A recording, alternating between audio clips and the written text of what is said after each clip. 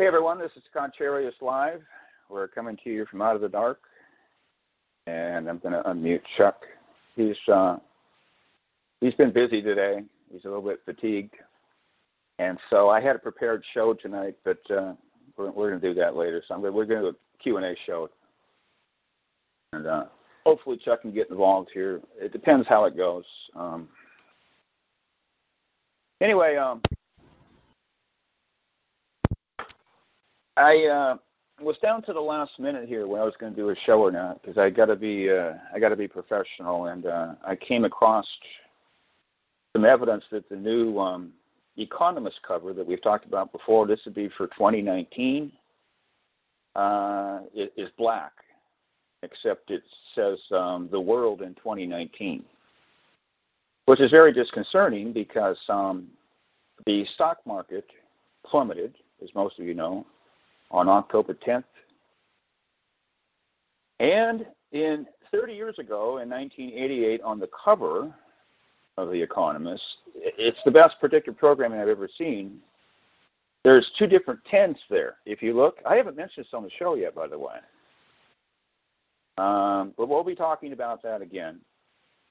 And I mean, you can make the case that it predicted the day, and people say, well, I don't see any big stock market crash. You know, that's because they're thinking, 1929.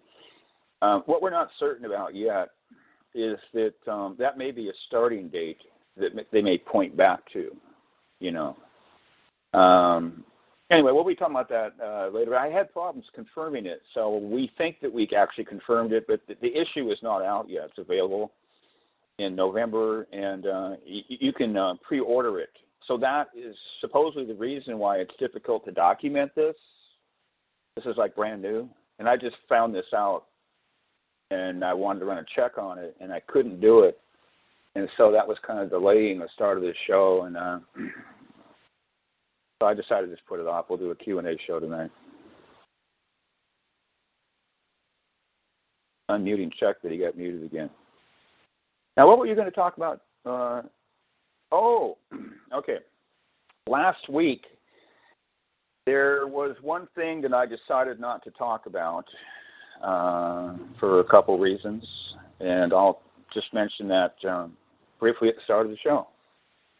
I don't know if Chuck has muted himself or he keeps getting muted there. I unmute him and then he gets muted. But we got a new revelation that came through Chuck. We didn't ask anything, but it was information that was volunteered. We will talk about this again. And the angel said that, I don't know if he meant like every single person, but without qualifying it, it appears, I don't remember what he said word for word, that it's common for everyone to hear from their angel. Now, this is over the course of their life. I don't know, how much they hear. It could just be a little here and there. I did not believe this. I thought that God had blocked this, and the reason I thought he blocked it is because they wouldn't be able to process it, okay? So I had never thought about this before. But this is a completely different view that everyone is hearing. How much we don't know. I'm going to guess it's probably not a whole lot. But they have different reactions. They're not really able to process it. They may think, if they're a Christian, they might think it's God, the Holy Spirit. If they're not, they could hear it and go, I didn't hear anything. What was that?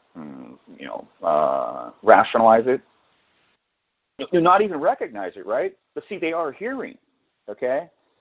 How many people are going to think that's an angel? How many people are going to think that's their personal angel, okay? If you don't have some kind of belief system, you're going to interpret that through your present belief system. So you can go from person to person to person, atheist, agnostic, fundamentalist Christian, liberal Christian, which I don't even believe exists, or whatever the heck, you know what I mean? You could be a New Ager. Everyone would have a different interpretation. But as a general rule, I don't think people acknowledge it. I don't think they want to acknowledge it. We've talked about before how you have kind of this self-talk in your head. Some people, this is a lot more noticeable than others, but Chuck had that for years. And I've actually corrected myself. I didn't do a very good job of explaining this, but the way you would hear me talk about this in the past, it was like I wasn't hearing anything. I think I said that I heard a few things over like a single decade. It was maybe like 3 or 4 things, and I remembered everything that I heard. You know what I mean? For instance, I remember being at a specific place over at my friend's house in the kitchen, and I remember that nobody was there. I don't remember why I was there. Was I house sitting? I might have been, okay? But I had a really bad toothache, and I was already aware of hydrogen peroxide, and it was like really bad. And that's when God speaks to you in your pain, when you really need God. If you can hear from him, if he's going to do anything, he doesn't have to speak, but that's when he helps you. And he said, I will help you. And after that, there was nothing that happened. But I analyzed it a lot because I'm very analytical, and I believe that he was referring to hydrogen peroxide, okay? And all you have to do is have sufficient hydrogen peroxide. It can even be cheap rock at 3%, which I don't recommend because it actually has heavy metals in it, specifically tin, believe it or not. But I was able to deal with it, and didn't have a problem. It went away, and so I think he was just encouraging me, that this is not going to be an ongoing thing and it'll be dealt with. And he was the one, I think, that I give him the credit for helping me with that problem even before that, because I had toothaches before that. And the thing is, in a properly oxygenated environment, there's good bacteria, there's bad bacteria. Bad bacteria or viruses, anything like that's bacteria-related, it cannot exist. If it's fully oxygenated, or sufficiently oxygenated. And I've proven this myself over the years. That is the cause of tooth pain. This is bacteria. What happens when you use different types of oxygen products? You annihilate it. Okay? Now, dentists actually don't know this. And I actually talked to a dentist. Actually, the last time I went to a dentist, and he was very interested. I was talking about oxygen therapy. He didn't know a thing about it. And by the way, they do use oxygen therapy out there. I think these are alternative type dentists. And then there's also dentists that have heard about it, and they might have a good or bad opinion. But I want everyone to know, because I say a lot of negative things about doctors and dentists. And I've said this before, but and this is even true for pastors, okay? There's things that you're not supposed to talk about, and you kind of get a feel for that. But there's doctors and dentists out there, they've educated themselves to some degree on the internet, and they're aware of these different modalities, treatment methods, but they don't say anything. And so you're going to assume that they don't know anything, but that's not true. But they're being cautious, and they're protecting their career because, yes, you can use your medical license. And so they appear ignorant, but they're actually not. Now, I don't know how many doctors are like that, but they're learning more and more on the internet, just like other people. They also learn. They have to have a lot of repetition, supposedly. They learn from their patients. And the way that they learn is when they keep hearing a patient. It may happen over 5 years. It may be 3 or 4 patients. It may be the 3rd or 4th time they go, hold it here. Maybe I should pay attention to this. Look it up. You see that? The first time around, they probably write it off because they're the expert, right? Anyway, we'll get moving along here, but that is a completely different position, and I hold to now because I can't disprove it, and that's what Chuck was told. So I'm going to go with it. I don't know how significant this is. Maybe it's not that significant, but it is a radically different view that people actually do hear, and that they don't have to be a Christian. Okay. So anyway, Matthew, it sounds like you have heard as well over the years. Now, I asked you over the phone recently if you hear. You know what I mean? And you're framing it kind of like a yes or no question. I understand why you said no, right? But you have heard things in the past, right? I think I figured definition, but that's what I'm hoping this show will enlighten me on. Mm-hmm. Okay, so what exactly happened to you a ways back? Well, there's going to be two separate scenarios. When I was 18 years old, I was laying my back, about to fall asleep. Hear these really two like male voices in my head. They're probably around 20 years old, giggling, laughing, saying, "Come on, don't laugh too much. He's going to hear us." It was clear as a bell in my head. It was the weirdest thing. So that one I don't think was a positive entity. Then since that's something different. Now, just pause there just a second here. All right. Now, see, that could be a demon, but there's a good chance that's not a demon. I want to say something. I may have said this last week. I don't remember. But people freak out about voice-to-skull technology. There's nothing to freak out about. Remember, these people are uncomfortable with it. They don't want to believe. Christians are so simple-minded that you know that most of them don't want to believe that the devil can read their mind. So they're totally unfamiliar with mind-reading technology, which we already proved existed. It's very easy to do that. They're also in denial because they're kind of scared. But anyway, it's no big deal to, especially you're an antenna, right? And everything is electrical. It's no big deal to hear something. If you hear something, you're not a bad person. Apparently, they think that, if this technology is real, voice-to-skull technology, then God should protect his people. Well, as we've talked about many times over, God is typically not protecting his people, although he protects everyone. The question is how much and what is the quality of that protection. But it's no big deal to hear something. You're not a bad person. Would you agree with that, Matt? Oh, yeah. It's like your integrity is immediately questioned, you see. This could be from conspiracy theorists, too. A lot of people, even if they did hear it and they were suspicious that it was voice-to-skull technology, they wouldn't want to vocalize it. See? I think that this is happening to people, too. That may not happen very often. There's all kinds of things that are going on out there that are, kind of ambiguous. We don't know for sure. For instance, like I call it dream technology. They could be playing with you when you're sleeping at night. In fact, I actually believe that they do. Now, whether that actually carries over into your dreams or not, I don't know. But I do believe that they manufacture dreams. It's like there's no area that you don't have to worry about, except for just taking you out and killing you physically. We don't really have protection. God allows these black magicians, these techno-sorcerers, whatever you want to call them, to tamper with us and get involved with our lives and make people miserable.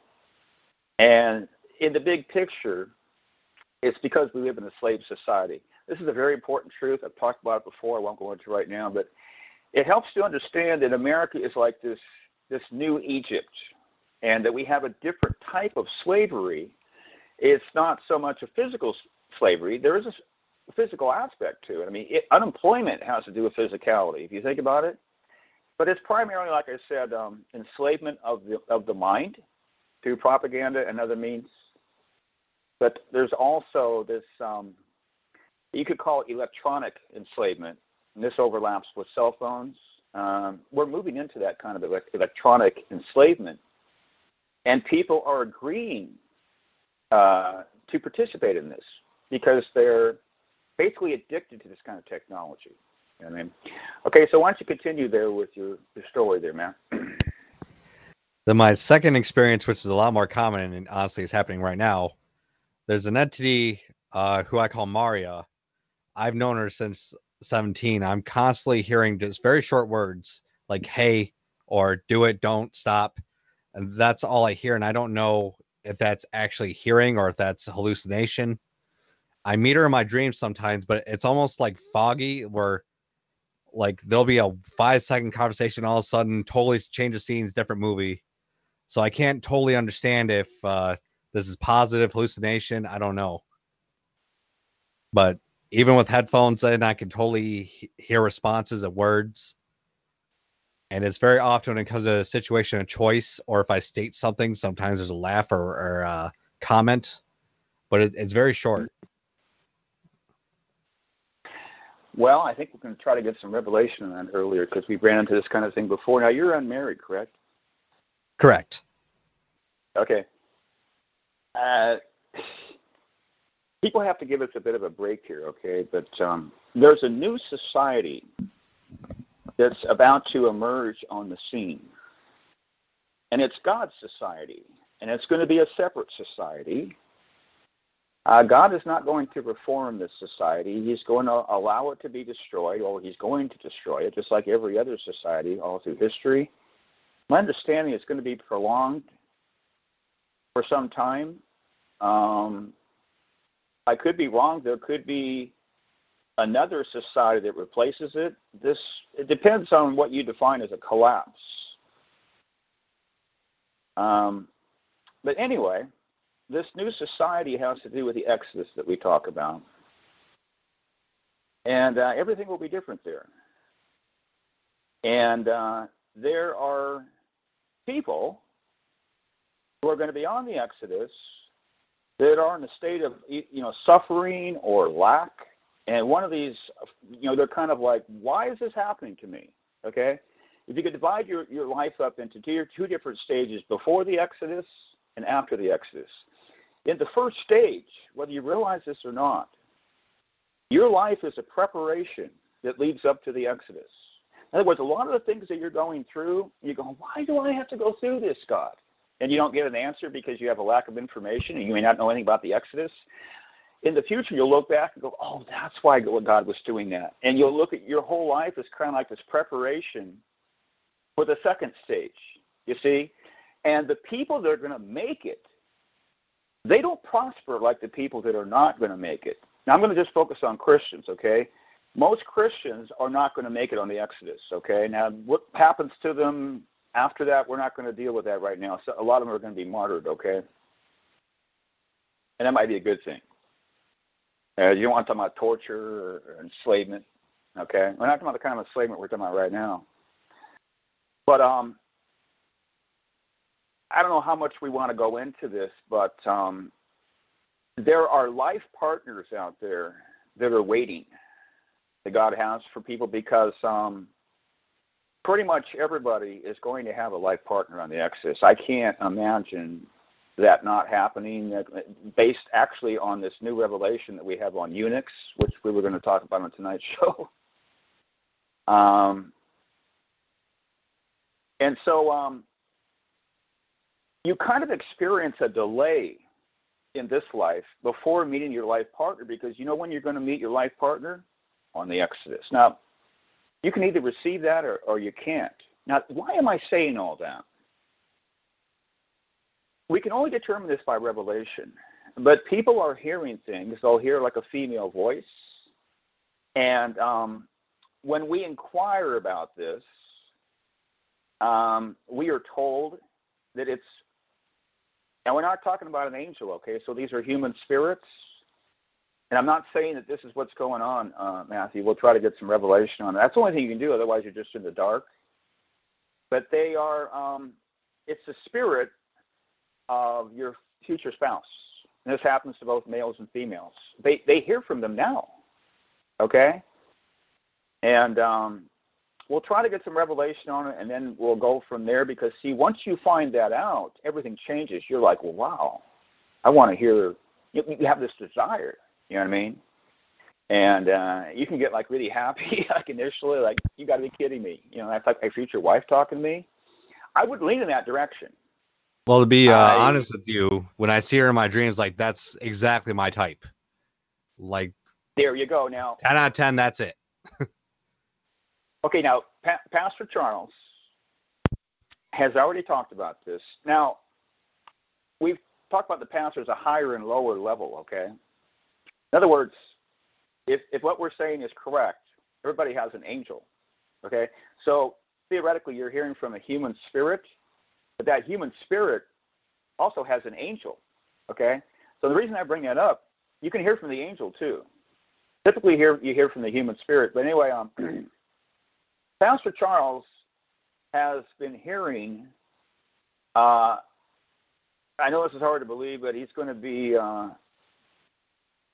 He's going to have a future wife, and he's been hearing from her angel for years.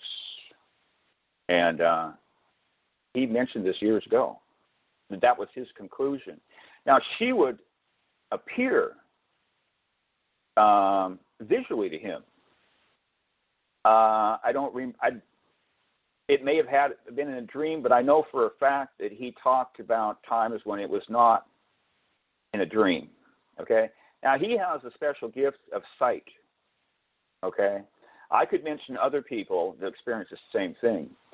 But if you have a future spouse on the Exodus and nothing has happened yet, a good percentage of these people who are experiencing these things, it can actually be explained that you're hearing from the spirit of your future spouse. I know it's totally out there.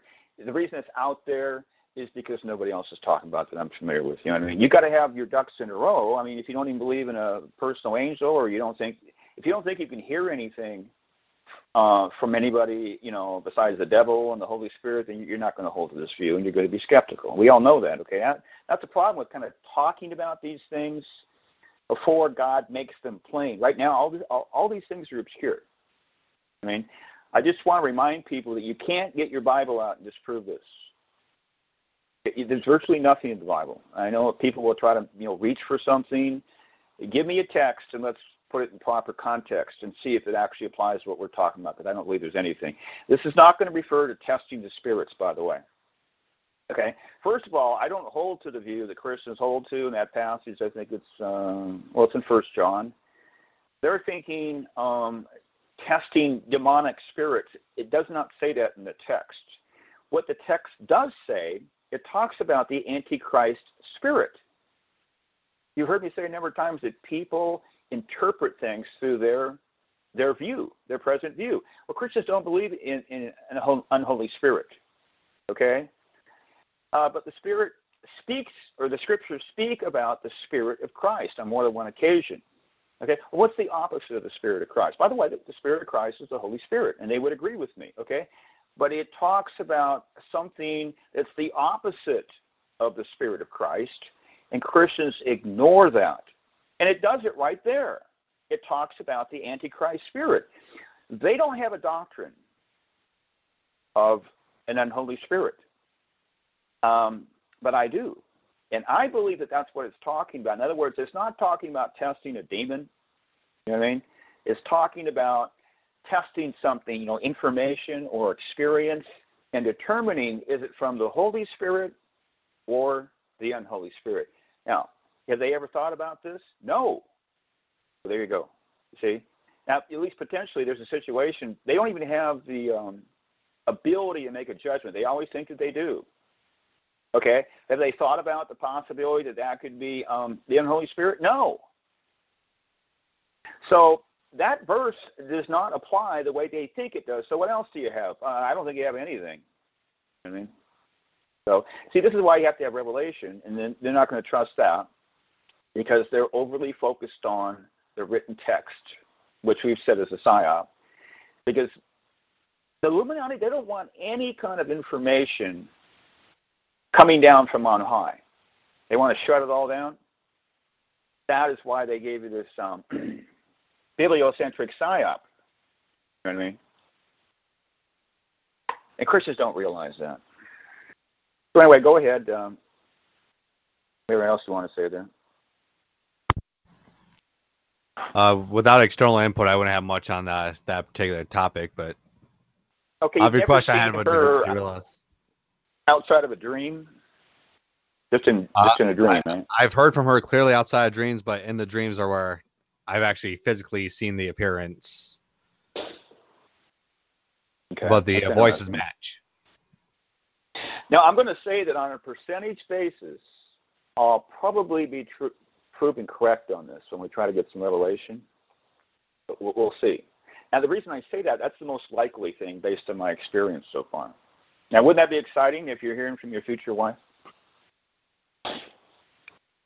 I don't even know what to think. I'd have to sleep on that one. It is possible. There's 3 different levels of communication. It's also possible to telepathically communicate with the person, and I don't recommend that. I've never tried to do this. It has occurred with other people, but they contact me, and I'm going, who's this? You know what I mean, like, what's going on here? You know. So I'm just totally 100% passive with that. In fact, Chuck and I have already said we've never tried to deliberately contact an angel. I'm talking about initially, or a human spirit. We don't do anything. They contact us. You know what I mean? So, okay. Anything else to say on that, or do you have some other questions on a different subject? I've got questions on another subject if you're ready. Okay. Yeah. What I wanted to ask you was, what exactly are curse words, and are they equal in all languages? Like, I know what the words are, but why are they taboo, or what do they do when they're used? Okay, as far as a negative goes. Is something that I've thought about, and some curse words are obvious, okay? But you always have, unless you have things clearly outlined in Scripture, you're not going to have this, okay? You'd have to have a modern, updated Bible with a literal list, kind of like almost out of the Urban Dictionary on Google, you know. These are the words, okay? You can't say these words. And obviously we don't have that. So some things are clear, but other things, like most of the subjects, there's this gray zone. You're not sure. Now, I'll be the first to tell you it's best to err on the side of caution, right? Because your ultimate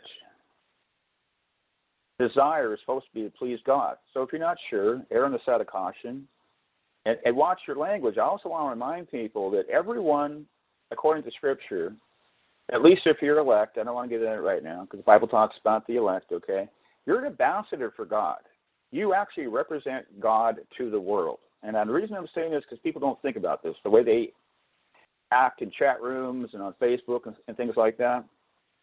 And God has sent us into this world to represent Him, and we need to represent Him well. You know, it says in Romans 2 that my name is blasphemed among the Gentiles because of you.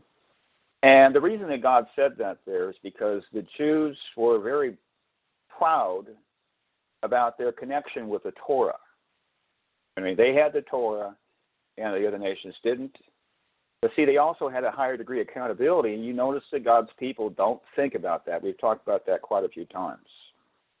So that's why it's best to err on the side of caution. Remember that you represent God to the world, and they're watching. You know, when you go to the workplace, you'll notice that they're watching. They're watching to see if you're going to sin. You know what I mean? They're not looking for anybody else to sin, but they're looking for you to sin. And also, when you actually declare to your family, I'm a born-again Christian, typically they think, we'll see how long this lasts. Oh, but they're watching you. And boy, are they harsh on you. I mean, this happened to me. I had to let years go by before these people finally started to acknowledge, okay, he's actually serious about this, you know what I mean? And they put you in that category. Oh, he's a conservative Christian. You're one of the Bible thumper types, you know. Okay, I guess he's serious about this. But in that early period, they think of you as the way that you used to be. They're not convinced. They think of the old you. You know what I mean? You know, he was a pot smoker or whatever the heck. You know what I mean? You know, the rock and roll guy. Yeah, we'll see how long this lasts, you know. And they are very slow to admit that something significant is going on at your end. So, go ahead. Well, I was thinking if they had a modern Bible with a list of curse words, it'd be like, here's a list of words you cannot say except for right now. Kind of like in Harry Potter, he who shall not be named, but here's his name, so you can't say it. So I think you bring up a good point about that. Conservative Christians are so text-driven that they neglect the conscience. You see, the conscience, and this is actually mentioned in Romans chapter 1, in reference to the judgment seat of Christ, where you can look it right up. there, the so-called Gentiles are not judged by the law. It actually says that. They're judged by their conscience, okay? But we're so text-driven that we're looking for these answers in Scripture. The answers are not in Scripture. I hate to tell you this, but as far as, ethics, the Bible does not specifically address modern ethical issues, and this is very easy to prove. So how do you fill in the gap? Well, it's being led by the Spirit. That's like too simplistic for people. They want more than that. But that has to do with your conscience. The Spirit speaks through your conscience and convicts you. And, people are saying, well, that isn't true for everyone because their conscience can be seared with a hot iron. Okay, that's an either-or type thinking. I'm not talking about that. But your conscience can be blocked categorically. Like, say, with the F word, okay? You can be a conservative Christian, be a millennial, and everybody around you, even other Christians, they use the F-bomb, and you literally don't get convicted about that. And maybe you never did, but you should, because you represent yourself to the world, right?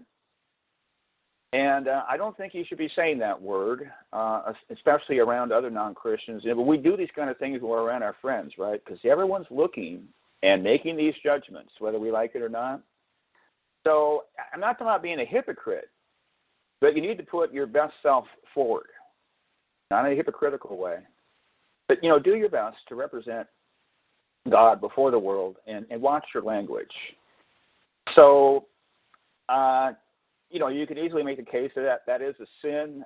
Ethics are a bit complex because it may not always be a sin before God. It could be sometimes. Now, some people wouldn't like that because they want to make it simple, make it clear. I don't want it complicated. Actually, ethics are very complicated, and this is why, it has these negative statements about not judging. That's why the Scriptures talk about that, because those are the type of things that we leave to God. But in other instances, we're actually implored to make judgments. And Jesus said, judge righteous judgment. We are supposed to be making judgments. Paul is imploring people to make a decision in 1 Corinthians 5. Remove yourself from this apostate brother. Shun him so that he'll be led to repentance. Well, you're going to have to make a judgment. You're going to have to make a decision. Okay? This is pretty simple stuff. So, I can't authoritatively come out and go word by word. I'll say it right on the radio. I've already talked about this before. Say like with the word crap. Saying it right on the air, okay? Is that ever a sin? See, some Christians say, oh, that's a sinful word. Other people, they'd have the opposite opinion. Then you could say, well, maybe sometimes. You know what I mean? If you've got a microphone in front of your face and the whole world is watching, if you're that kind of position, not the whole world, but you're in the media or something like that, and you're a Christian and you say the word crap, see the difference in accountability? So you got to be very careful. So it's best to err on the side of caution. You got a good point there, because see, these words can mean different things in different cultures. Mm-hmm. And they got swear words that are like, what in the heck is that? I don't even know what the heck it is. It's all done on an individual basis, and every person has a different degree of accountability before God. And that's what makes things complicated. Also, young Christians, they have these bad habits that they have to get rid of, and that's what Christianity actually is in a nutshell, is replacing bad habits with good habits, and it takes time. But God will give you a break. You're actually enslaved to these different habits. They don't disappear overnight unless God supernaturally helps you. He does that kind of thing. I was just telling a housemate of mine that, a long time ago, back in the early 80s, I used to chew tobacco. And people will say that that's more addictive than smoking cigarettes because it gets the nicotine into your bloodstream more efficiently, under your tongue, whatever the heck like that. Mm-hmm. But God delivered me of that one day. I didn't really have a big desire to quit. I was thinking about it, and I just quit. Never had a chew again, and never had a desire or temptation. I mention that because that is a good example of supernatural deliverance. Most of the time, God does not do that. And why is that? Because he wants you to struggle. He wants you to learn. He actually wants you to experience failure. Why? So you can learn about yourself, know thyself, and lean on him and look to him in all things. Does that make sense? Yes, it does. See, God's a wise teacher. He's a wise father. He knows what he's doing. Okay, so anyway. Is that sufficient? Yeah, I think you pretty much covered it. Basically, there's no authority. There's always going to be a word that people could wrangle about, and there's no authority to say, either way. There's got to be some word out there. People will take a high moral ground and they'll say, well, if you say the word crap, you're always sinning. I definitely would not hold to that view. A lot of times it has to do with intention too. Anyway, go ahead. Based on what you're describing to me, it's the difference between a clean room and a dirty room. Trying to find something in a clean room is a lot easier, and the dirty room is you got all these obstacles that are going to get in your way. Some of that has to do with if you actually believe that you're swearing, whatever the word is. If it's a questionable, but if you believe that it's swearing and you know that you're doing it, God may hold you accountable. Or another person, I'm not talking about someone speaking in ignorance, but he sincerely believes that there's nothing wrong with that word. You know what I mean? Mm-hmm. And it may not be sin for that person. Now, people don't like that either because it sounds like there's subjectivity there, but there actually is subjectivity, even in the law, because it applies differently to every person, and the reason is people have different degrees of accountability. Now, there's other categories of accountability where that's not true. It depends what we're talking about, okay? I mean, when you look at the law of Moses, I'm speaking generally, there's nothing to tweak, okay? It is what it is. You don't alter it on an individual basis, okay? But on another case, this is something lesser. It's not quite important. There is some degree of subjectivity because people have different degrees of responsibility. Okay, but as a general rule, no, you don't alter the law of Moses for each individual. It is what it is. You know what I mean? But see, we're not talking about that. We're talking about things that are not objectively laid out before you. You know what I mean? That gray area they're talking about. Okay, so anyway, go ahead. All right, then what you're describing to me is that there's a flexible law as far as the application, and that's what we're trying to mimic down here on a lower realm of Earth. And basically, we're falling short because we're trying to make a very hard book fit for everybody. So I like your description of it being flexible, and it's a selective application, being able to actually judge instead of saying I'm forced to sentence you even though you did nothing wrong. So you gave a pretty good explanation for that. It's easy to take the high moral ground and say that it's a sin. Anybody can do that.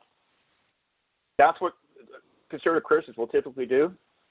I don't believe that God's like that. I think it's more complex than that. But we're talking about things that are not specifically condemned in Scripture. That's the problem we run into. And they want to go to the Scriptures, you see. They will have a passage, like in the book of Philippians, they'll try to apply it across the board. See, that's what I'm trying to avoid. It's more complex than that. Fortunately. Well, that brings me into my... Oh, go ahead. Sometimes we're sinning less than we think we are, and sometimes we're sinning more than we think we are. Okay, go ahead. That brings me into my next question then, because I was going to ask about angels sinning. You've got the Book of Enoch. They're being punished, but they don't need a Jesus figure, is my understanding. So what I'm trying to understand is, are they qualified to be able to repent for their own sins without external help? Like they're clean enough or have a high enough level to be able to physically through their own efforts, basically repent for their own sins, get back to the status they had, or at least close to it, and they don't need a Jesus figure like we do.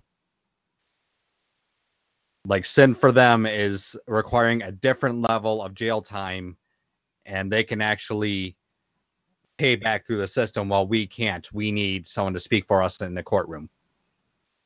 Yeah, that's a big question there. Are you talking to?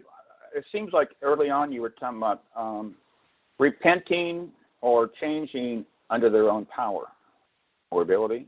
Is that what you're talking about initially there? Basically, them being able to do it without Jesus because they're a higher level. Okay. If I was to phrase the question, do they need the Savior? I would say yes and no. And I'm not sure about saying mostly yes or mostly no. Directly, no. Because the Savior is for humans. This would be the same thing for the elfin realm. Okay? Or any other kind of creature besides humans. But the entire creation is reconciled with God through Christ. That's the plan. Ultimately, you can see that in Colossians chapter 1, verses 15 through 20, basically. So there's a sense where they do. Now, do they have the power to reform themselves? I would say yes and no, but ultimately no. Okay? Because, see, the old view, I would have said no, because the creature is dependent upon God for everything at every point along the line. Everything the creature has from moment to moment is actually a divine gift. Okay?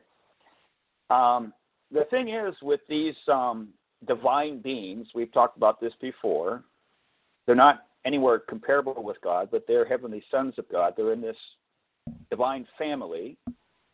And this is not Armstrongism. This is not the Worldwide Church of God, which doesn't actually exist anymore, but it used to. They have offshoots. But Herbert W. Armstrong used to teach this, and people have this tendency to just reject that because, that's what he said. And, of course, the Mormons, they talk about these divine beings, okay? But what God does, he gives you a certain status or an ability that you kind of function out of, okay? And I would have said before that, like I said, that you're entirely dependent upon the Creator, no matter who you are, because you're a creature, no matter how high or low. But I don't believe that everything is predestined, like I used to. So the things that need to be predestined to bring about certainty with God's plan, everything has been preordained. The lesser things, no. Now, there's absolutely no question, if you're talking about freedom of the will, which you won't hear me talk about very much, but it's not necessarily in opposition to predestination. The creature can act independently in a qualified sense. Okay?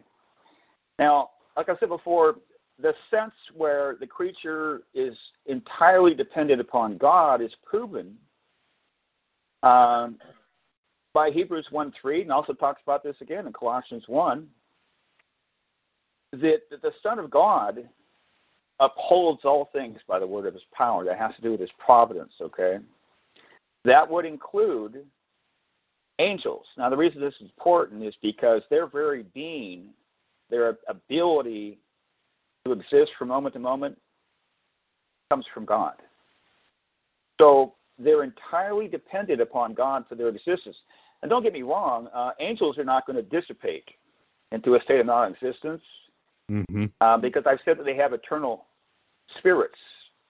That's the difference between a human and an angel. I've talked about creation cycles before, so as long as you're in this current creation cycle, if you're not talking about what kind of body you have, and about celestial body, you're going to have that body until God changes it. He could give you a better body, because the Bible talks about a good resurrection and a bad resurrection. And it's a bit complex, but it actually refers to angels. In other words, you could have angels that are condemned, they're sent to Tartarus or whatever, with a bad resurrection body, basically, but they acquire a better one later. I'm not talking about that right now, okay? But that is the sense where you're always dependent upon God. But these, especially these lofty Elohim, they have privileges to act independently, especially if they're in the 70 or the 140, which includes the females. Mm-hmm. And the lesser angels, they're much more servile. They don't have a lot of power. They just take orders. You know what I mean? So they don't have as much personal freedom. If they have an order, they have to carry it out. Where a higher Elohim can shuffle his feet or whatever, you know what I mean? Mm-hmm. I'm not saying he's not going to get in trouble. But God deals with them differently because they have a tremendous amount of authority, especially down here. This is a side note that I have not emphasized as much as I currently believe that I've mentioned it, but I don't remember where, that human beings are basically pawns. And the reason I say that is to emphasize that the Elohim are highly involved behind all this human activity. You've heard me say how the Illuminati don't really do anything significant as far as planning. They take orders. Okay? Mm-hmm. So what you do is you take that and you apply it to the side of light. Okay? The same thing is true. These angels are heavily involved in our culture. They're actually, I know this is very difficult to comprehend, they're actually culture curators. Okay? Now, they could be good ones or bad ones, but they're both involved in culture creation. And I know it's extremely difficult for a Christian to even think about the possibility that what he's going to call a good angel, or the Scripture refers to him as an elect angel, could have anything to do with culture creation. Okay? But they either do or they don't. And if they do, then they do. You know? There's a lot of things that the human mind has difficult processing or imagining. And if you're hearing that for the first time, you're going to have difficulty processing that. You know what I mean? Mm-hmm. Now, it may be actually holding things back. A lot of times the dark ones initiate something.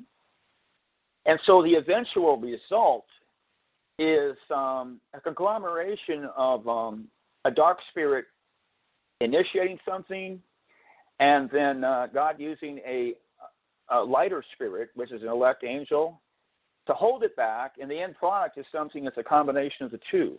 I'm just saying that because that would be hopefully a way to help a Christian understand that angels are involved with culture creation. I mean, in other words, what you actually see in Hollywood is a mixture. It may be 90% dark angel and 10%. You know, God says no, they're not going to be able to do that. They're going to have to back off, get down there. You know what I mean? And temper things a little bit. You know what I mean? But no, I'm not just saying that because I actually believe there's things out there. I know it sounds crazy, but I believe that these elect angels are actually involved with making movies on an individual basis. Mm-hmm.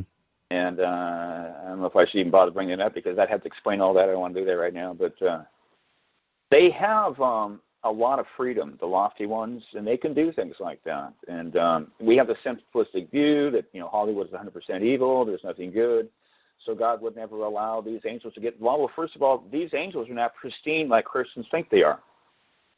You know what I mean by pristine? They're not perfect. Mm-hmm. They're everything in creation is, this is a simplistic view, is a vessel. It's a carrier of light and darkness. And every single one of these vessels, no matter how high or how low, they have different degrees of light and dark. Why does this have to be so hard? Mm-hmm. Okay, so keeping that in mind, then there's this red line. Whether you're either an elect angel or you're not. Now, the Scripture actually refers to elect angels. So if you're not elect, you're a reprobate. Okay? That word is not used so much in the newer translations, but it means rejected. It has to do with predestination. Okay? The decree of predestination, you can't do anything to alter that.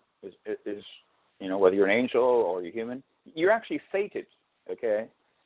The good news is that you're also predestined to be reconciled with God in the distant future, and I'm talking about way in the future. You know what I mean? It's so far in the future, it wouldn't even help you on an emotional level. And, you know, eventually I'm going to get out of hell, you know. Mm-hmm. You couldn't even comfort somebody with that because they couldn't relate to it. You know, I got to go to hell for a long time. I don't care about that, you know what I mean? But the value of it is there is hope on the distant horizon, that God will repair everything eventually. Mm-hmm. And that's what we should expect from God, because he has that ability. And his desire to repair and reorder and restructure everything is greater than this desire to punish everyone for these finite sins for all eternity. See, people, they're not hearing an alternative. And the only thing they ever hear over and over again is that universalism is a heresy. You cannot prove that with Scripture. There's no scriptures that discuss the doctrine of universalism and say anything good or bad about it, because there are doctrines that are discussed. It never discusses the doctrine of universalism. So they have no proof at all except for a prejudice. And you better believe, if that was the true teaching, you think the devil would want people to know that? No. No. So that's why we have propaganda. And you also see that people don't investigate. If you ask them, can you give me a single verse that you can use to illustrate that this is a heresy? There's a good question. Then they'll kind of fumble around and go, there isn't anything. I'm just telling you. Okay. Anyway, on to the next issue. Whatever. This can be kind of a big question. Honestly, all these are going to be. What I don't understand as far as cosmology goes is you'll say like an angel is signed with a star or they're with a planet. I don't understand what a star or planet is, how far away they are, and what it means to be owned or assigned to an angel or person. Because without that knowledge, I can't understand when they move or do anything what that means. So is it like a deed to a house? Or go ahead. Okay, the book of Enoch, it's the only place that I'm aware of off the top of my head where it actually talks about this kind of mechanical type cosmology where the angels are moving the stars around. What it doesn't tell you is that the angel that's actually associated with that star. I ran a check on that recently. I think I might have mentioned it on the show. Did you hear me talk about that? What I did is we tried to get some revelation, and we asked, do the angels actually move these stars in the night sky? Like if Mercury is in retrograde, there's an angel assigned to that to move it, and it doesn't give us the details. The reason I asked that question is because I just assumed that Michael is not involved with that directly. I could theorize that he is involved indirectly because everything is hierarchy up there, and that he would be involved with a lesser angel that actually does move it. You know what I mean? I don't think that he's involved with moving it, but I'm holding to kind of a simplistic view, like angels have arms or something like that, and you kind of envision them moving the star, that's what they're assigned to. Now, see, these lofty Elohim, they're multitaskers. This is what you see when you see these Hindu gods with all these different arms. That's what they're trying to communicate. They can do many things at once, so you don't want to put limitations on him. He can do all kinds of things and move the star at the same time from a distance. But I'm talking about like hands-on type thing, you know what I mean? Almost like, but I'm just doing that to kind of illustrate that. He's got better things to do than be involved with hands-on movement of his star. Okay.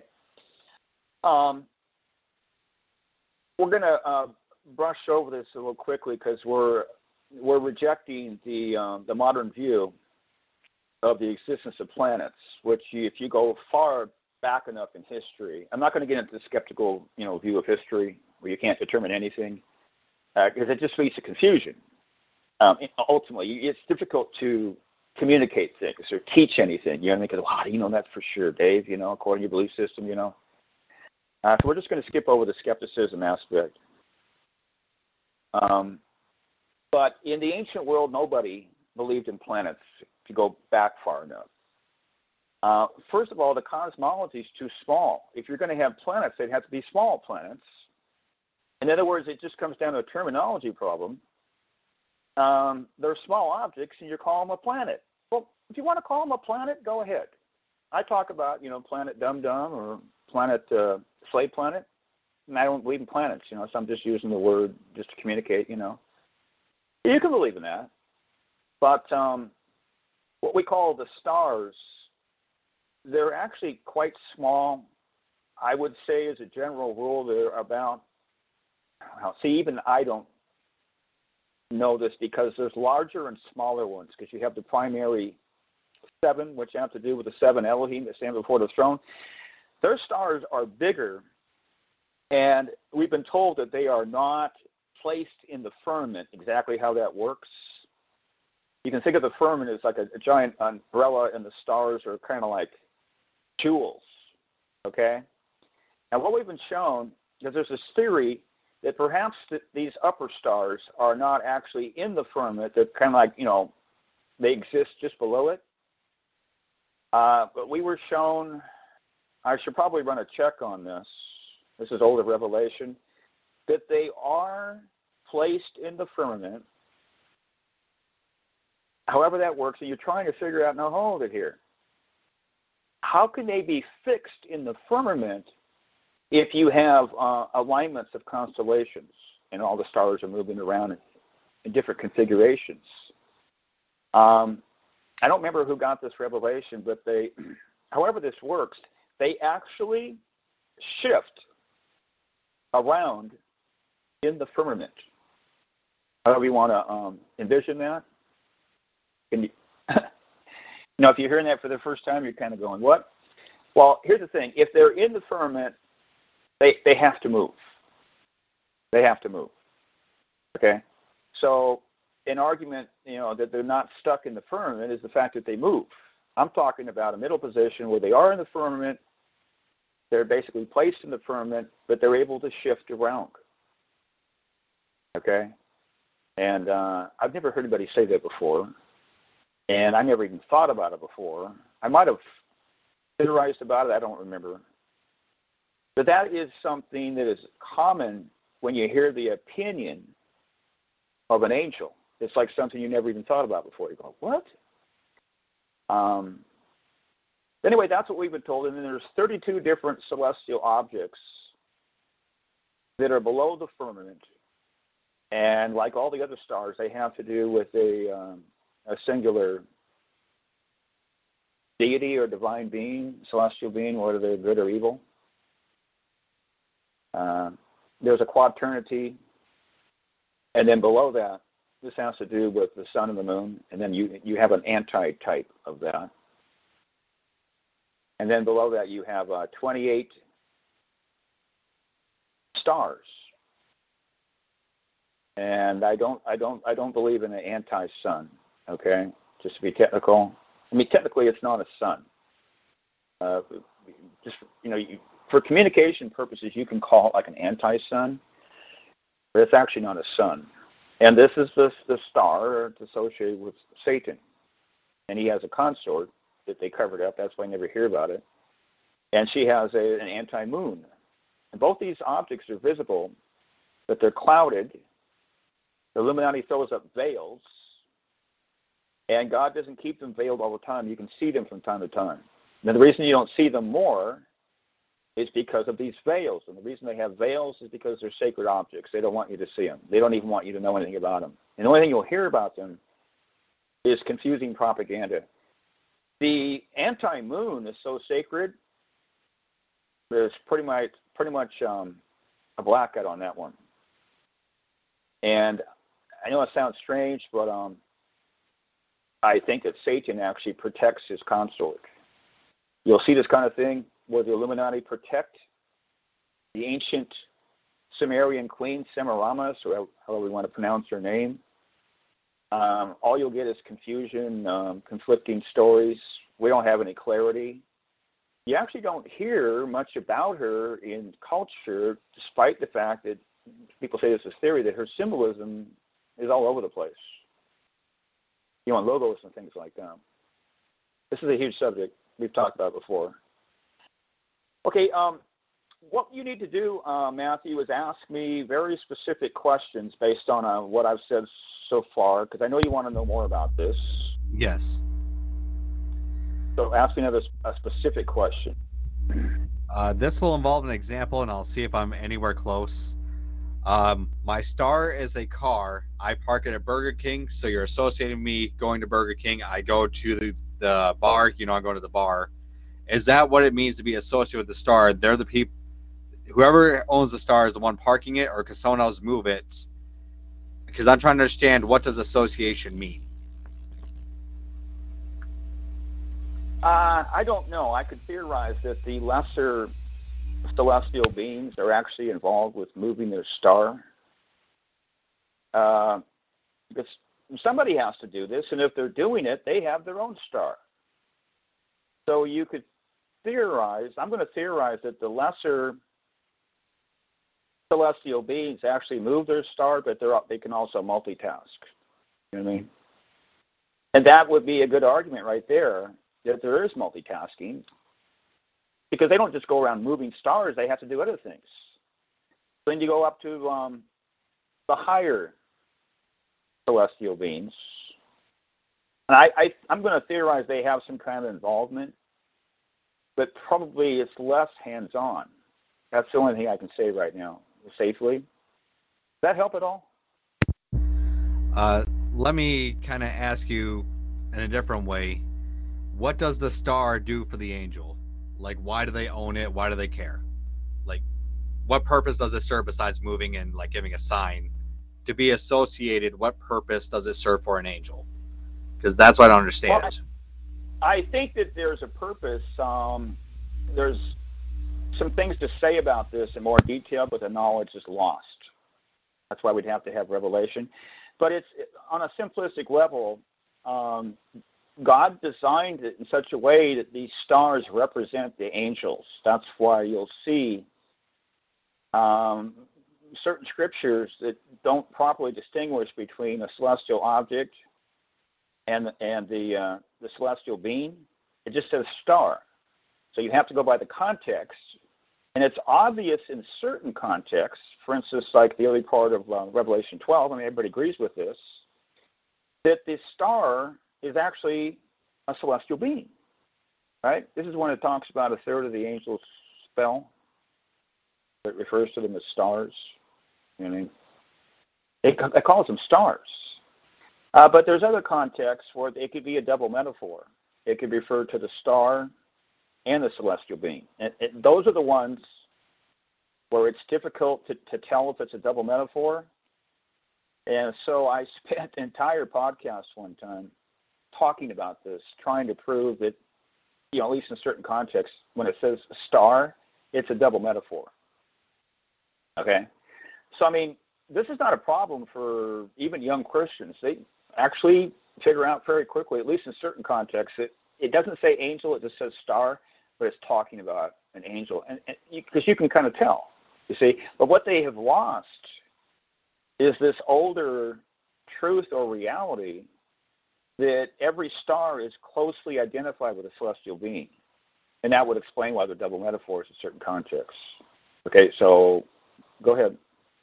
No, I think that pretty much filled the gap I was having then. Okay.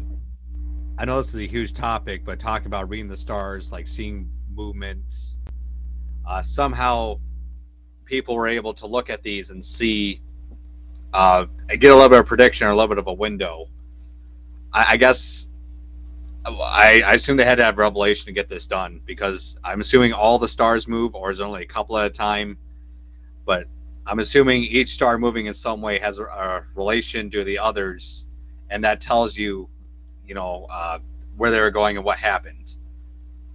So if I got star 1 and star 2 that moved to different coordinates, I do whatever session I need to have with Revelation, and then I can understand, this means X, Y, and Z. Am I on track with how this system sort of works as far as ours? Okay. If you go down to the fundamentals, the fundamental question is, why do we even have stars? Okay, so if you go back to Genesis 1, it tells us that these objects were placed in the sky to communicate something. Now, what I'm saying, and I've already mentioned this before, is we've lost the meaning. When you have just an omen in the sky, yes, okay, we don't have an authority today unless they have revelation that can even tell us what these omens are. A lot of this information was based on a long-standing tradition. You could kind of build off of that tradition. The tradition got truncated. The Christian church, we don't do omens. We don't interpret the stars. You see that? but they used to in that culture. This is what the Magi did, see? And, we relate that to the occult. Satan actually shut it down. I actually believe that God worked through Satan to shut it down, like he did with a lot of things. Satan is the one that carries it out. We're talking about blindness, you know what I mean? Ignorance. By the way, you've got some, I'm assuming it's you, but it may not be you. You've got some weird background noise there. It almost sounds like water or something. I'm going to... Hey, Chuck, if you want to get some sleep, go ahead. We're not going to need it tonight. You might have already fallen asleep, but I'm going to mute him.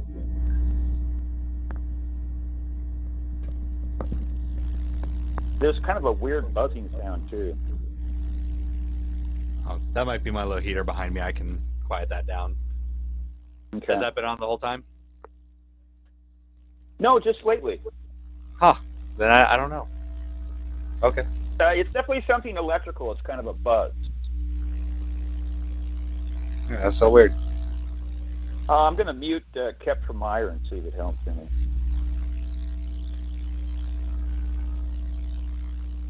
No, it's still there. Huh. Yeah, there's nothing that should be that loud. I don't know. It's not too bad. Okay.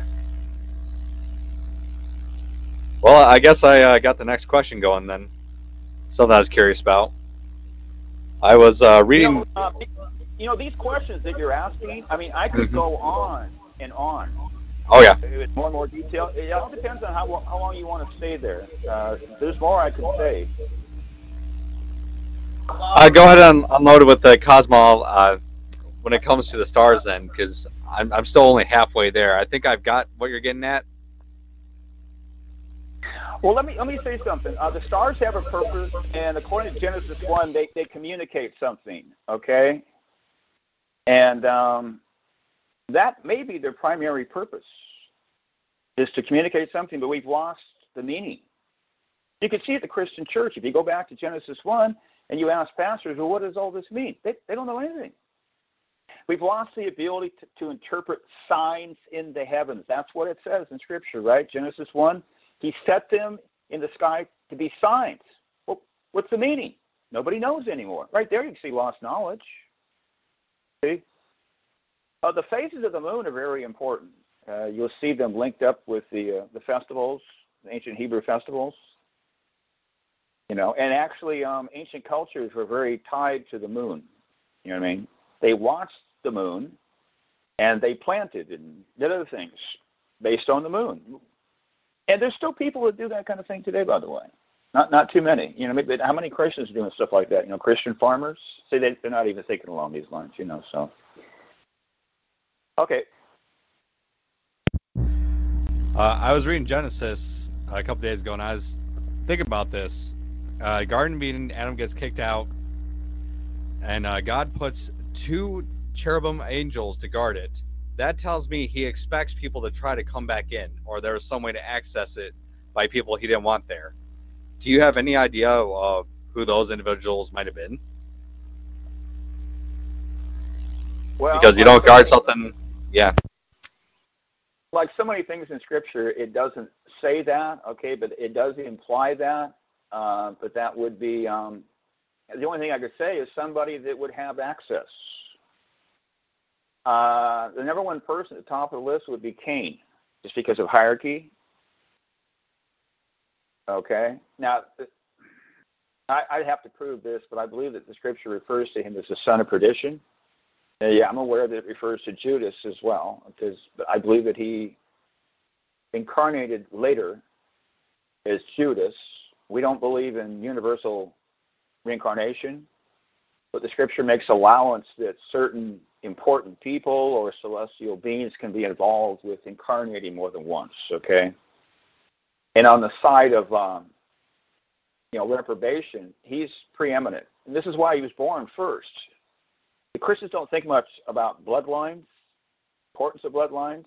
But if you're thinking along those lines, you start to realize, well, why does he have the privilege of being born first? Just like why, of all the souls that have ever incarnated, why was Mary Magdalene chosen to have the privilege of being the first to witness the resurrection of Christ? They don't think about that either, okay? But because they're so important. And people will be scratching their head, go, why is Mary Magdalene so important? Well, based on what I just said, there's probably a mystery about her that you haven't really thought about before. She's more important than you think. Actually, she becomes important just because of that one thing, even if she wasn't important before. Like I said before, I believe that she used to be Eve, and that's why Jesus met her in the garden. And I've talked about that before. Okay, so he would be first on the list. But see, we don't even know whether it was to keep celestial beings out. See, we're making the assumption that it's humans, or it could be both. So we don't even know that. But like a lot of things the Bible doesn't tell us, this is just open to speculation. But someone had at least the potential ability to get into the garden, because scholars will actually say that the word should be translated as a park. Okay, well, it doesn't sound as good. It doesn't sound as good as the word garden. You know, the park of Eden. But they say that it's implied in the original language, which doesn't really exist because we're talking about Paleo-Hebrew, that it's an enclosure. Okay? So now the reason it was enclosed is it had to do with protection. Oh my, we've got some new revelation on that.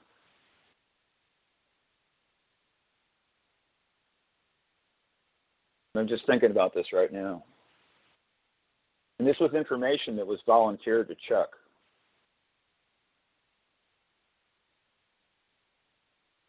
Yeah, it had to do with they were in a little enclosure. Now you're thinking of this enclosure as being a wall, but it doesn't say that.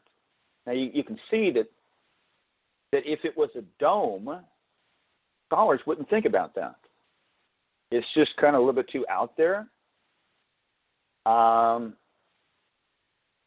hold to the view that it was a dome. I think Chuck was shown that. But we have an important update that I was going to mention anyway. We can run a check on this. It didn't come through me, so if it's not correct or if he misunderstood, all humans make error. Okay, so you don't want to live or die over this, but Chuck believes that he was told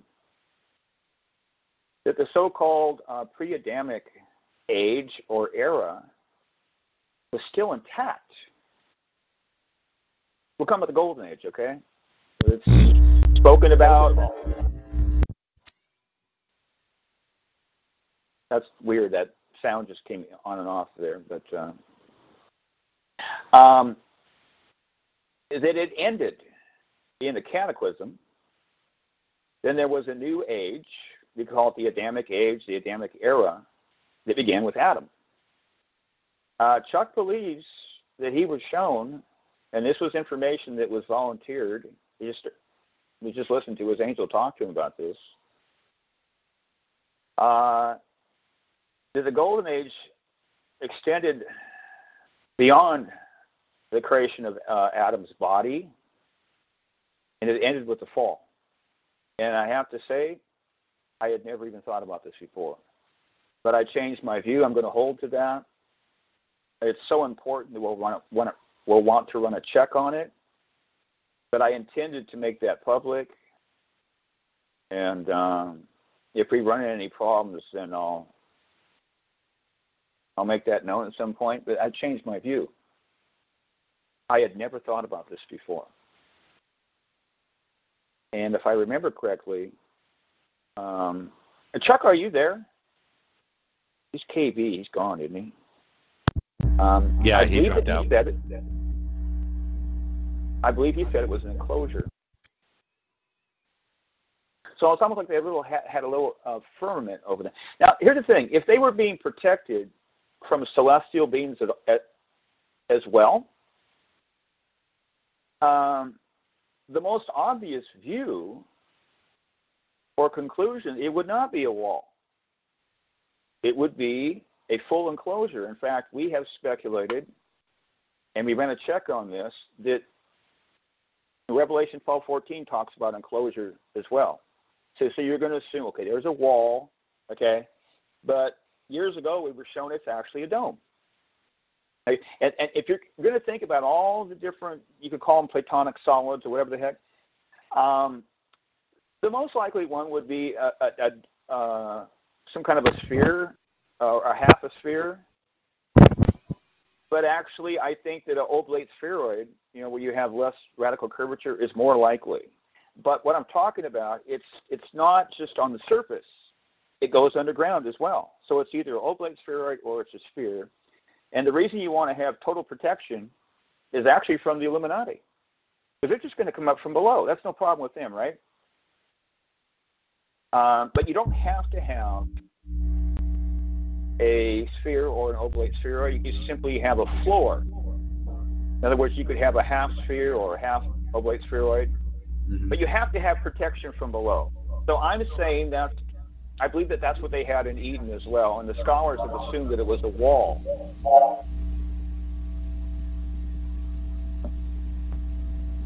Yeah, there's some interference here, electrical interference. Yeah, as soon as I switch on my mic, it's very weird. I'm not sure what's going on here. They're doing things. Well, now I'm reverberating in the background. Yep.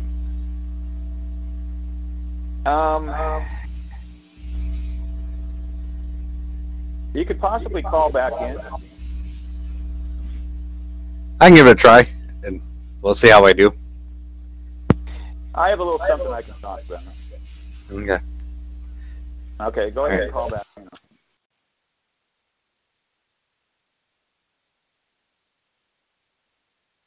Okay, so last week I was talking about this, all this weird stuff that they do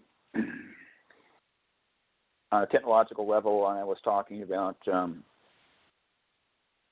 my theory that a lot of this has to do with the AI, like stuff on Facebook. And so I was texting Barb back and forth on Facebook. She had asked me a question, and I was responding. Last week I was talking about how they interfere with the keyboard. You see here. I thought I wrote this down. Well, I did write it down, but I got to find out where the heck it's at.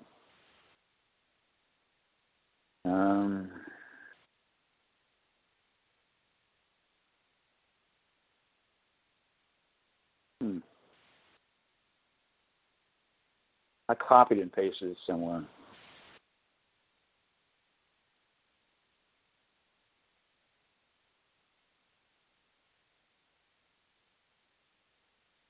Unfortunately, I don't know where that's at. Anyway, basically what they did, maybe I can talk about this when I actually find exactly what was said, but they interfered with texting her, and they spoke in place of her. It wasn't something really big, but we were talking about the AI. Made a joke about the AI. And it appeared that she responded with a LOL, but it was small case. And then I discovered later that she did not do that. And they actually erased what I said at her end, and she never saw it. And I had to tell her what I typed. And so they actually interfered with the text. I don't know who did that. I don't know if the AI did it. Somebody did. They erased what I said, and they gave her a response of an LOL. Isn't that bizarre? So, I was going to mention that actually last week, but I forgot, even though I had a little note to myself. Okay, let's see if Matthew sounds any better here. Are you back? Uh-oh, I can still hear it. Yeah, I don't know what that is. Everything's very quiet in my room.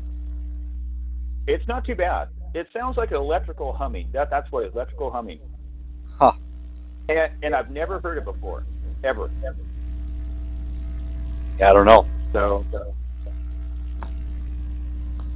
well, guys, If you guys have a question, if you can type it out coherently, I got to be able to understand it. I wouldn't get too complicated, but you can type a question in the chat room if you want. I wonder who 559 is. Is that Channing? Is that you, Channing? No, it's Open Think. Oh, okay. Well, you can ask me a question too. Can you hear that electrical sound at his end? Yeah. Matt? Yeah. It's like humming. Yeah, it's a humming. It's not so weird. It's not too bad. Yeah, it's not too bad. So anyway, you can be thinking of a question. I am reverberating though. Do you have any kind of anything you can turn off? Because usually there's two things going at once when you hear reverberation. Yeah. That's actually my prime concern. It's not too bad. It's real low. I've never heard of Yeah, low but it's still like there. Okay. That's about the best I can do. Sorry. Okay. It's not too bad. Okay, go ahead there. I was going to mention you're talking about the AI messing with you, and I was downloading a file and had to do one of those CAPTCHA things, and it had my last name missing one letter, and it said "man stop" for the CAPTCHA, and I took a picture of it. I'm like, man, this is the weirdest thing. Yeah. When people see these little anomalies, they're going to get increasingly suspicious. Eventually, that's the AI or something related to that. Oh, this is really weird. There's a new sound. I'm gonna mute them that. Let's see.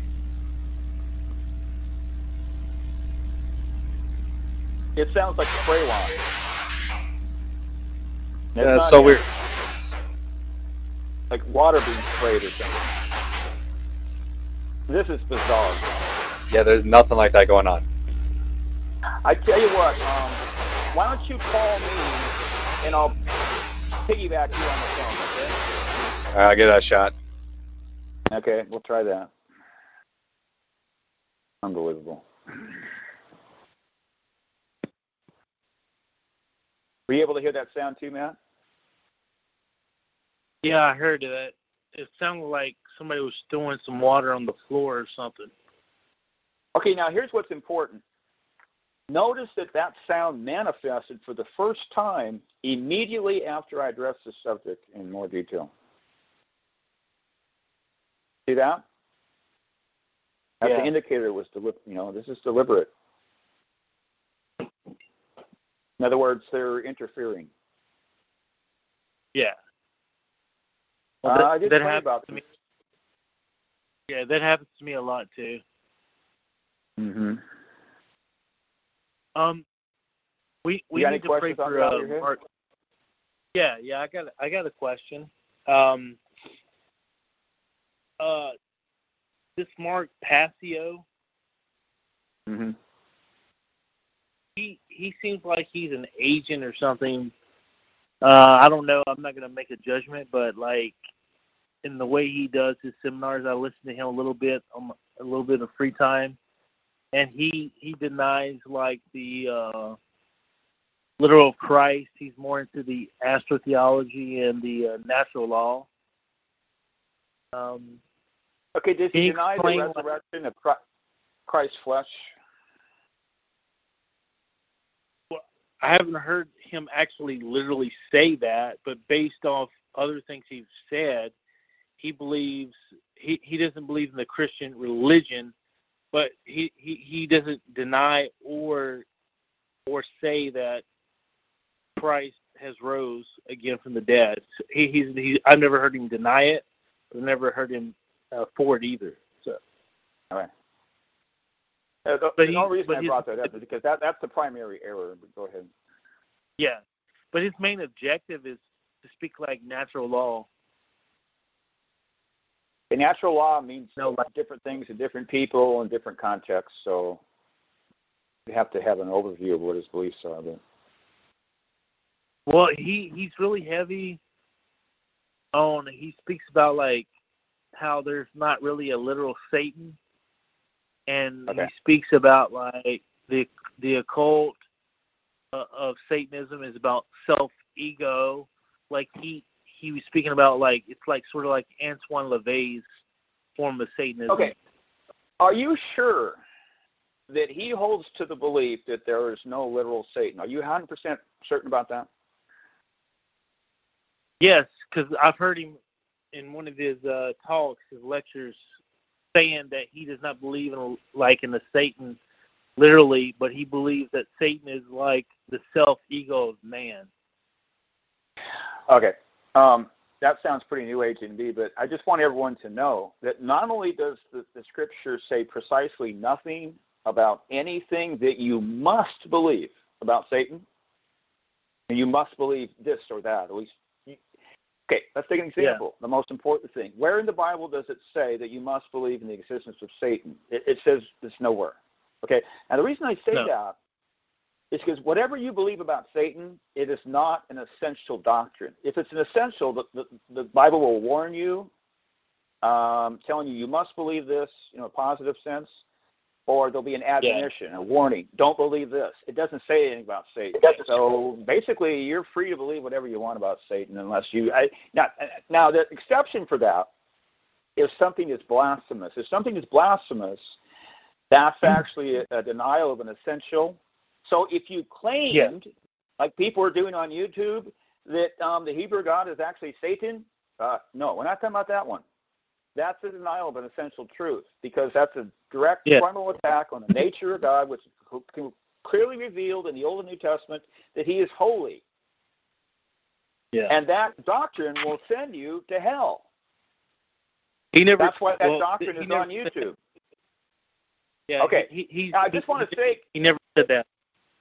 If people have not heard of Mark Passio, he's a person out there that's created videos and podcasts, and he claims to be a former Satanist.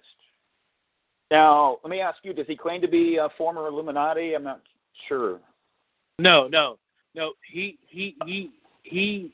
was a Satanist, like with under like Antoine LaVey's form of Satanism, about the self-ego and stuff. Yeah, like that. Right. Now, that is LaVeyan Satanism, and it's not Satanism. Everyone needs to hear that. That's not Satanism. What is Satanism? Well, first of all, what is theism? Theism. A theist is someone who believes that God is a personal being and then he exists. Okay? Now, let's take an example. If you're a New Ager and you believe in an impersonal God, you're not a theist. And the same exact, this is the opposite of having a New Age impersonal God. If you claim to be a Satanist, well, here's the proper terminology: theistic Satanism.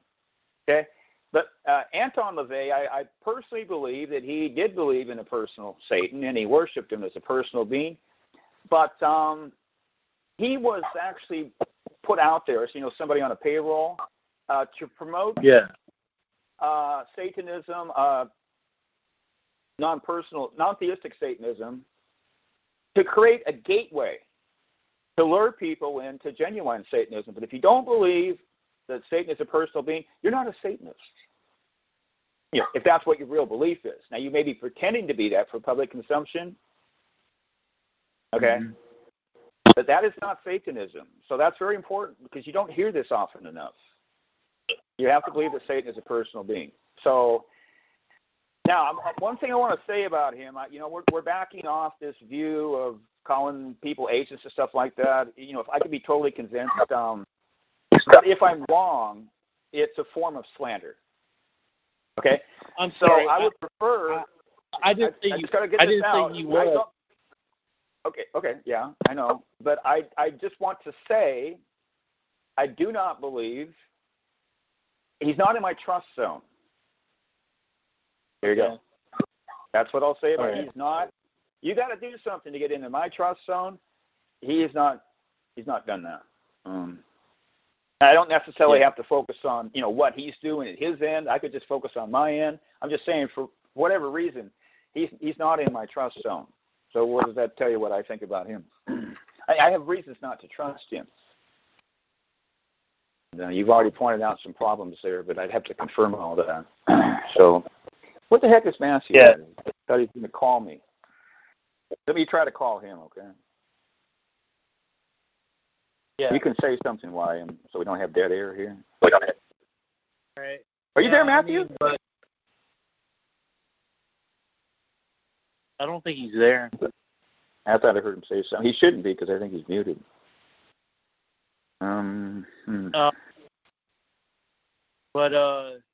Yeah, a lot of this propaganda, I'm just looking over some stuff on YouTube, not like it's my research, because if you do true research, it's not really with YouTube, but just seeing some stuff that I have, like on this playlist I have,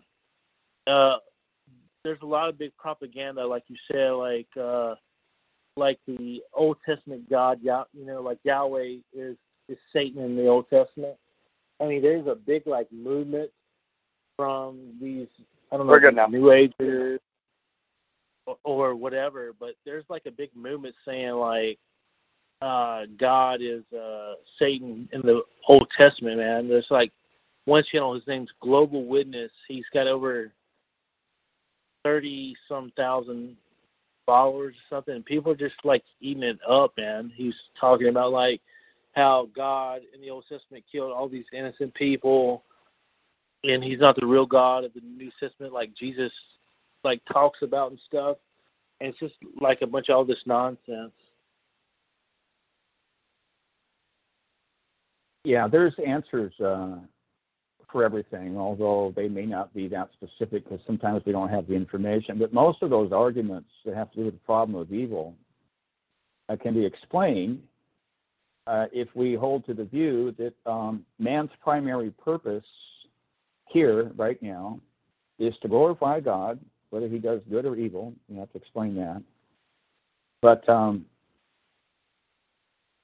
experience suffering. Now, the reason I say experience suffering is because everyone is suffering, whether they know it or not. Most people are in denial. They really are, because they're on negativity overload. See, God sent us here to suffer and glorify him, whether we do good or evil. That's the way he set everything up. But setting that aside, everyone is suffering. So we're supposed to assume that didn't have anything to do with God? Of course it did. That's his plan. They're acting as if this plan doesn't exist. It's self-evident that God wants us to suffer. Now, he wants everyone to suffer. Now, how often do you hear this? Because when these people come up with these things, they act as if this isn't true. They don't talk about it. And they try to explain what this is. It's a futile explanation of the problem of evil. That's what they're trying to do. We know this for a fact. Well, if you believe what we're told about history, okay? Yeah. You can go back to Marcion in the 2nd century. Some people say he's the first, quote-unquote, heretic.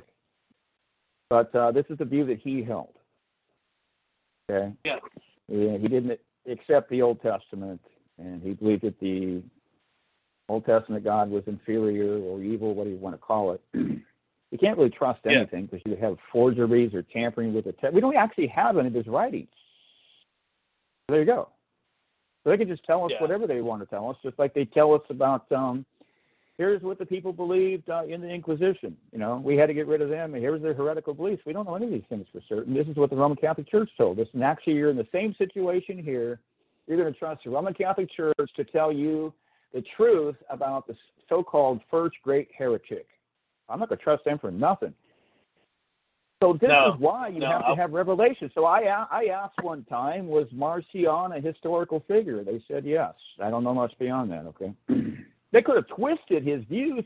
He could have been a legitimate Christian, and they said, well, we're going to use him to roll out this Yahweh, it's the demiurge, that kind of nonsense. There's different views of it. But ultimately, that's a way to explain the so-called problem of evil. Yeah. But the Old Testament God isn't really holy like they say. He's actually evil or defective or whatever that. Yeah, because like these people are saying, like God murdered like innocent kids and wives from. No, he didn't murder anybody. Yeah, no, I know. That's just what. See, God is not. He's not accountable to anybody. See, they're basing that. That's an infantile belief system based on compassion for the creature. That God has to do this, and He has to do this, and He has to do that, and that, and that. Because, why? You know why God has to do that? Because from the perspective, from the stunted perspective of a human, this is what's ethical. God is not bound to any law. He can do anything He pleases at any time, but it does have to be consistent with His nature. But when we look at His actions, we go, well, this is not consistent with a holy being. That's why you run into trouble. See, that has to do with trust and faith. These people don't have that. What it does, it creates doubt in the mind, and you have to curb that. See? And you know what it is? It's titillation. It's titillation. And you know something? You know, God may allow you to fall into that error, but if you fall in that long term, that's not good, because God will steer His own people. You know, they're like sheep; they're blind, away from that. But that's not good when He allows you to be titillated by that and entertain those thoughts. Because you know why? Because God's not protecting you. That's pretty scary. The number one way that God protects you, He just keeps you away from all that garbage in the first place. So, anyway, Matthew, are you back? I hope so. Okay, you sound better. Very good. That's interesting. So that had to do with TalkShoe somehow. Mm-hmm. I don't know. Okay, on to the next. He's got a list of questions, Matt. So what you're going to be doing is thinking of another question along the way. All right. But yeah, I've got a whole list of things I think about, so I don't mind if someone chimes in or how it goes. By the way, when I go back to Mark Passio, if he's claiming to be what he used to be, he should have that knowledge that that's absolutely ridiculous. Satanists believe in a personal Satan. So if he had this knowledge, and none of these guys have any of this knowledge, by the way. They don't have any high knowledge. That's one of the indicators that they're not telling you the truth. The only thing you can say is they're fearful to reveal it. You know what I mean? Because they never do. When you listen to me talk about the Illuminati, it makes it sound like I have more knowledge than they do. But they're supposed to be former Illuminati. I'm not saying he's former Illuminati because I don't know for sure. He's just a former Satanist. But the way that you would pull that out of the hat is that he was never involved with anything high. He was just involved with low-level LaVeyan Satanism. So, okay. Right? That was confirmed. Yeah, that's all he said. He never said he was Illuminati. He was only a priest in the Church of Satan that Antoine LaVey created. Okay, that's actually a good thing because it gives him credibility. Right. But I'm aware that there's issues with him. People brought it up. Okay, back to you, Matthew. We got two Matts on the line, but I'll call one Matt, one Matthew, okay? Go ahead, Matthew. We'll try not to get confused.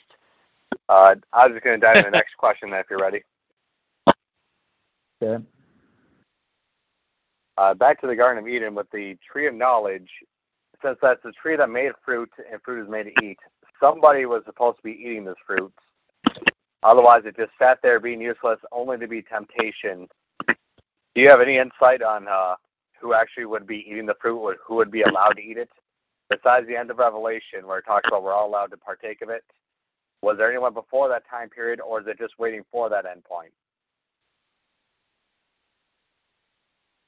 Well, this would be something where I could easily make an error. You brought up a good point. It doesn't give us sufficient detail. But in Revelation 21, it does talk about the healing of the nations. Yes. And they do partake of this fruit, but it's not really clear what these trees are. And I'm trying to remember, did Adam and Eve eat from either one of the trees? What's your belief? Did they eat any of the fruit at all? whether it's good or bad? I think they probably ate fruit from all the other trees in the garden, and I just assume they ate the same fruit and shared that very same one piece of fruit from the very same one tree. So the sin only happened with half of one fruit per person. Do you think that they were eating from one tree but not the other? Only one tree was forbidden? They probably ate from every allowed tree, but then their curiosity got to them and only touched the forbidden tree once. Like, I don't think they... but then again, I don't have insight, so I'm not sure. I don't even know if there's more than one tree of knowledge, or if there's a tree of wisdom. Since if it has fruit, it has seeds. So I don't know if there's even more than one of these trees. I'm opening up the eSword here, and going to put the word tree in. You got to be careful not to error when you're doing live shows. Contrarious live. In error once again. I think you'd like the challenge a little bit, Dave. Oh, yeah. Well, some of these questions you have, they are challenging.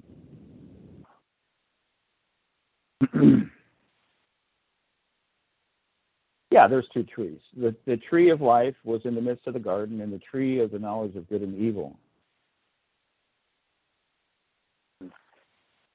Yeah, I was just being overly careful about erring. It talks about they could eat from every tree except for the tree of the knowledge of good and evil. So they were eating of the tree of life, and I'm going to speculate that had something to do with them. It was sustaining their being. Now, I can't prove that, but that's what you would. It was used in a secondary it was a secondary cause that God used to sustain that pristine state that they had, that physical level. It was a gift from God, but there was actually a secondary cause behind it, and they needed to eat from that tree. I can't prove that. I think that's probably true. So there was a primary tree that was good, and then they could eat from every other tree as well. There's only one tree that was forbidden. Does that answer your question? Or is there something else? Oh, I was wondering if there's like more than one tree of knowledge or more than one tree of life. Since that they have seeds on them, I have to assume they multiplied in some way. But I was wondering if anyone was eating from the tree of knowledge as well. But since we don't have enough information, we have no way of knowing. I was just curious if you had any sort of revelation or even just a thought.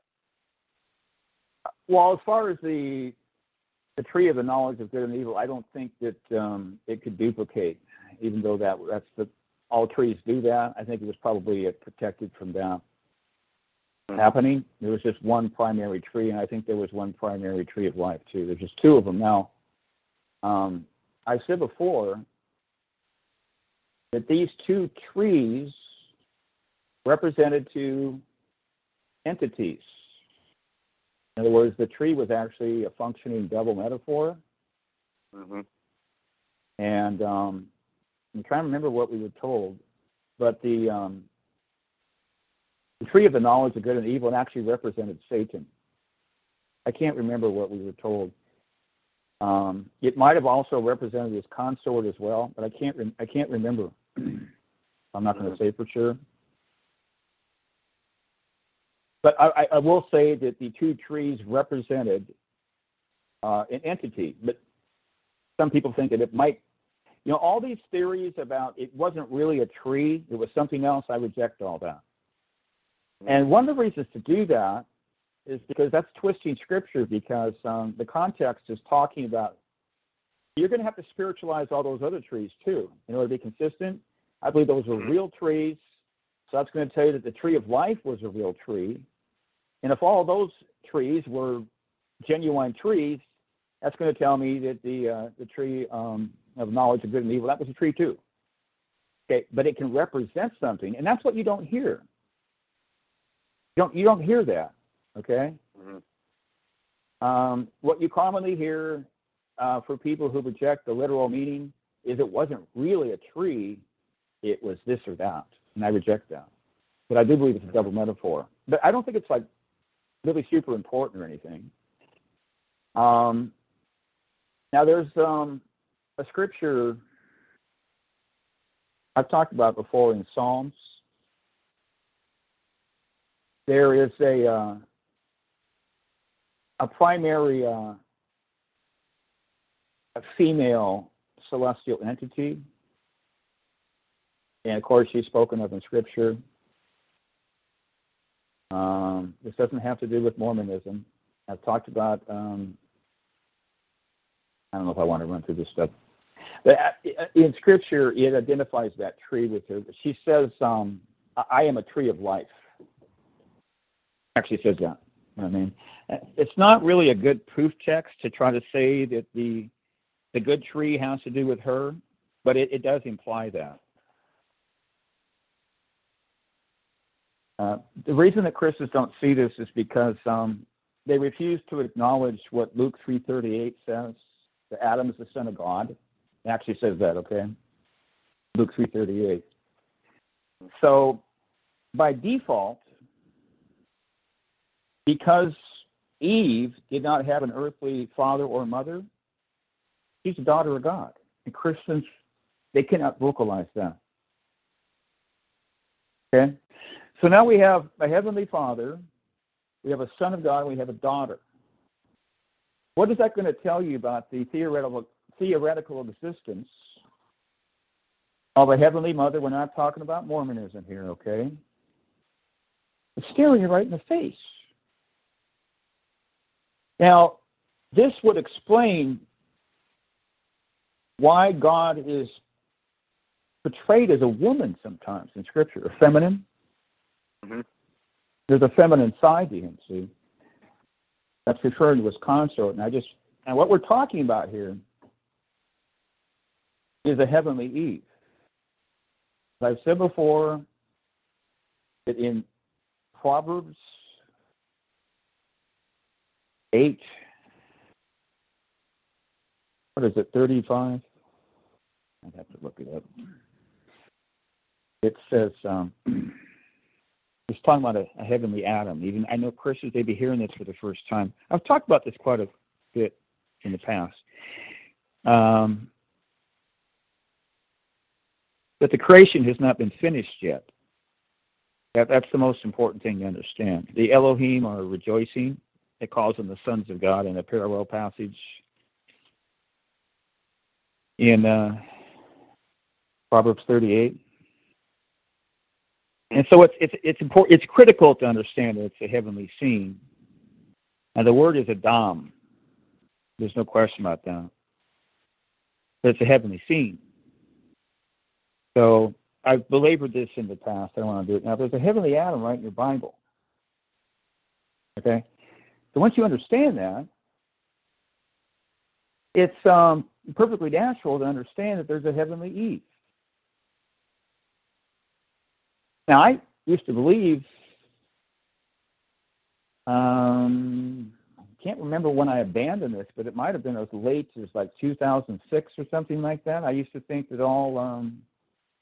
that there was no female angels. You see? So that's the way that Christians think. So they're going to filter that through their belief system, and they're going to say it doesn't. First of all, they're not going to acknowledge a heavenly Adam. It doesn't matter what the text says. They will go with the authorities. Okay? They just can't act firmly and believe something like that, and unless they have to have the authority approve it first, right? You can't do it. You know what I mean? But they're going to say it doesn't matter if that is a heavenly Adam, because you're assuming that he has a consort. Well,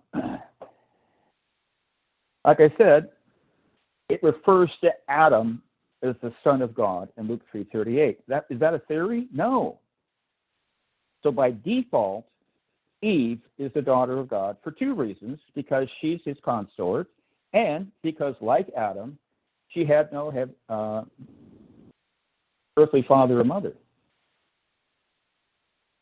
Now, Adam would be the Son of God, even if it didn't say he was. That's why rabbis believe that. And why is that? Well, did he have an earthly father or mother? Now, what you're going to have to do is you're going to have to prove he had no father at all. You can't prove that with Scripture. Okay? It's just a simple concept. God was his father in a way that is not true for other people. If you're a Christian, God is your father, okay? But this is in a unique way that's qualitatively different. Now, I have to run through that every time, because some Christians cannot process it. Now, you can see that they can't process it. And the things I just said, they have never heard these things before. And if they hear them for the first time, I don't see any evidence that they sit down and ponder the matter and incorporate it into their belief system. I've never gotten any feedback. So they just kind of go, that's an interesting idea, or whatever the heck. It's kind of intriguing. Do I believe that? No, I don't. Why? Because I've only heard this from Dave. This is interesting because they claim to be text-driven, right? Focus on the text. But when the text clearly says something that contrasts with their religion, what do they go with? Do they go with the text? It says that Jesus, Son of God. Oh, excuse me, Adam, the Son of God. Okay? They don't believe that because it's not compatible with their belief system. So they're not as text-driven as you would think. They tend to they have this little term they like to throw around. You don't hear as much as you used to because less and less people are using the King James Bible. They'll call that strange doctrine, which is interesting because if it sounds strange to them, then that's what strange doctrine is. Okay? It just sounds strange to them, so therefore it's strange doctrine. And because it's strange doctrine, it's false. That's their simplistic belief system. Now, what we're talking about, we've talked about over and over again, the main thrust of the show is that the true reality out there is the opposite of what Christians believe. True reality is that there's a tremendous amount of lost knowledge. This is kind of funny. The reasons that Christians don't know that there's a lot of lost knowledge because there's a lot of lost knowledge. See, their ignorance is because of that reality. Matthew 17:11. It's not talking about John the Baptist because he's already dead. Keep repeating that over and over again. They're wrong about that. Now, it says Elijah's going to come and restore everything. So it's prophesying a lot of things. One of them is a corrupt religion, but it's prophesying lost knowledge, and Christians don't believe in that.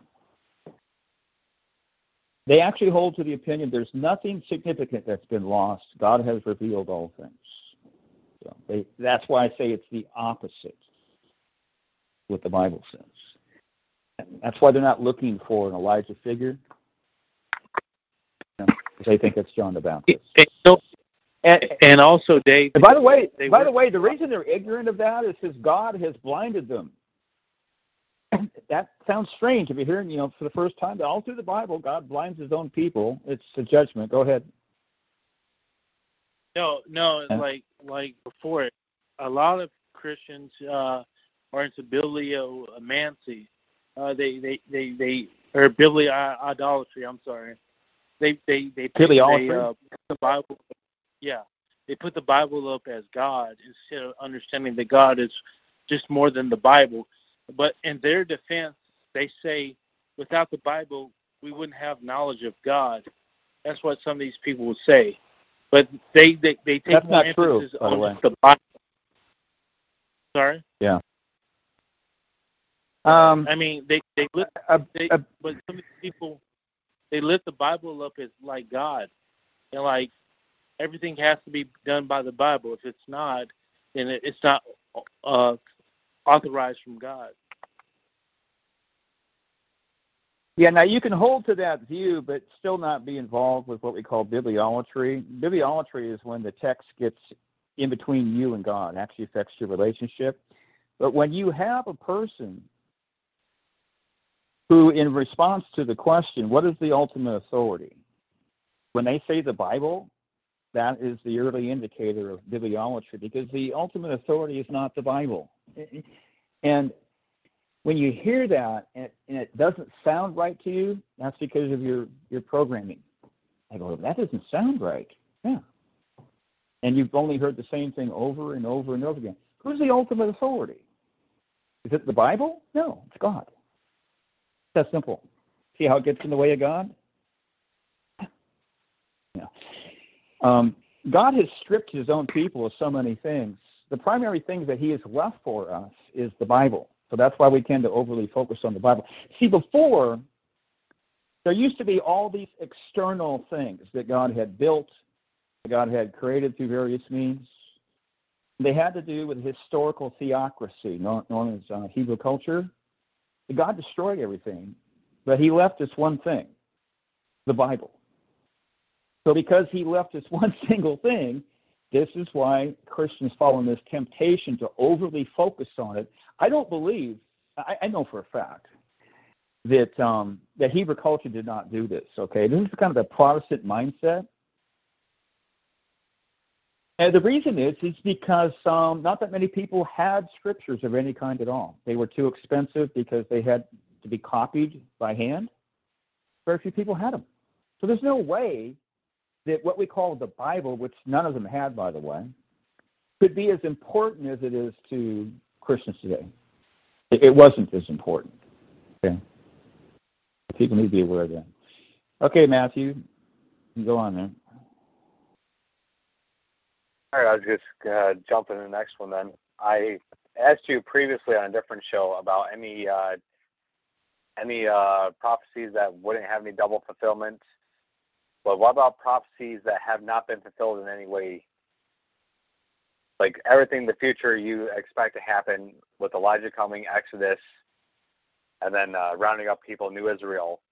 Mm-hmm. Are there any major new prophecies that people might think are actually already fulfilled that we actually should be waiting for? Oh, absolutely.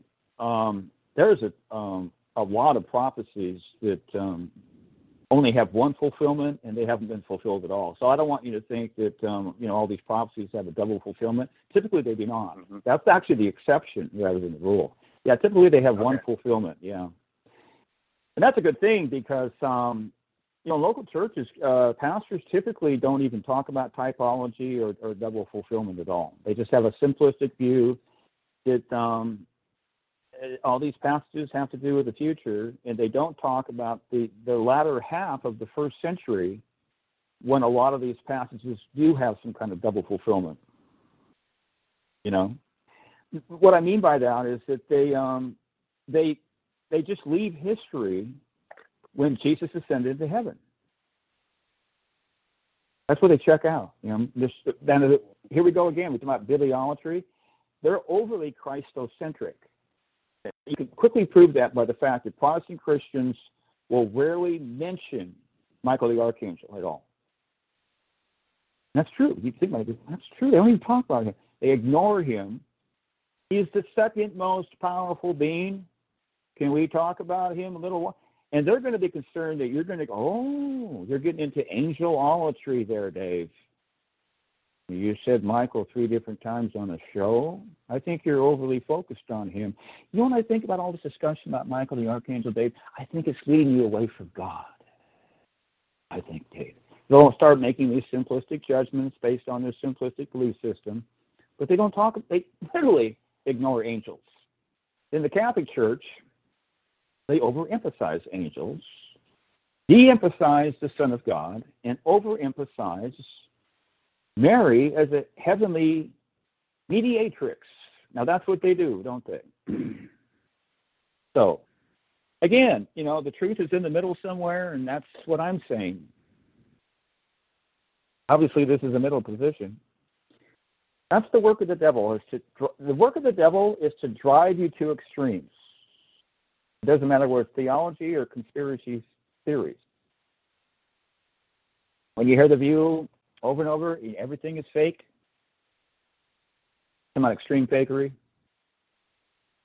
and it sounds funny to people, that's the work of the devil too. You know why?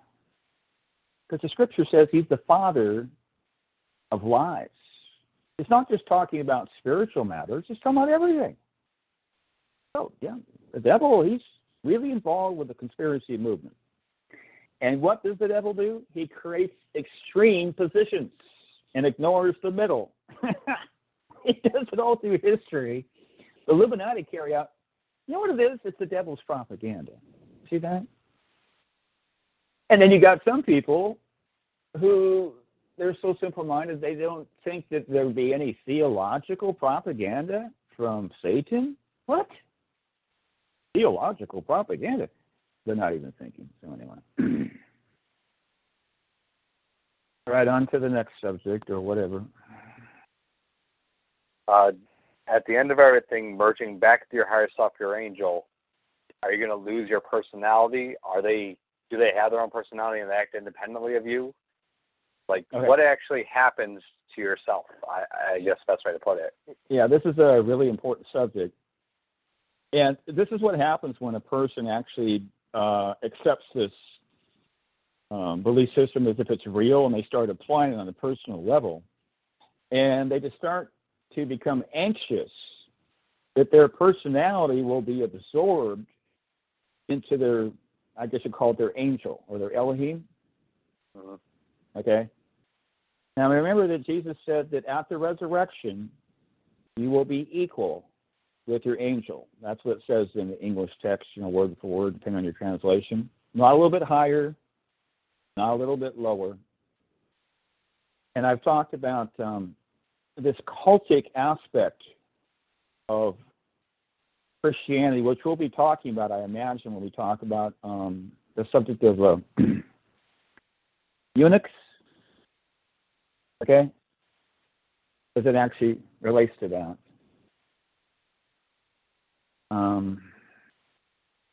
There's so many things I could say about that. But anyway, I can only relay what we have been told. But basically, on a quote-unquote spiritual level, a human is the soul aspect of an angel. You could ask the question, do angels have souls? The Bible is silent about that. Okay?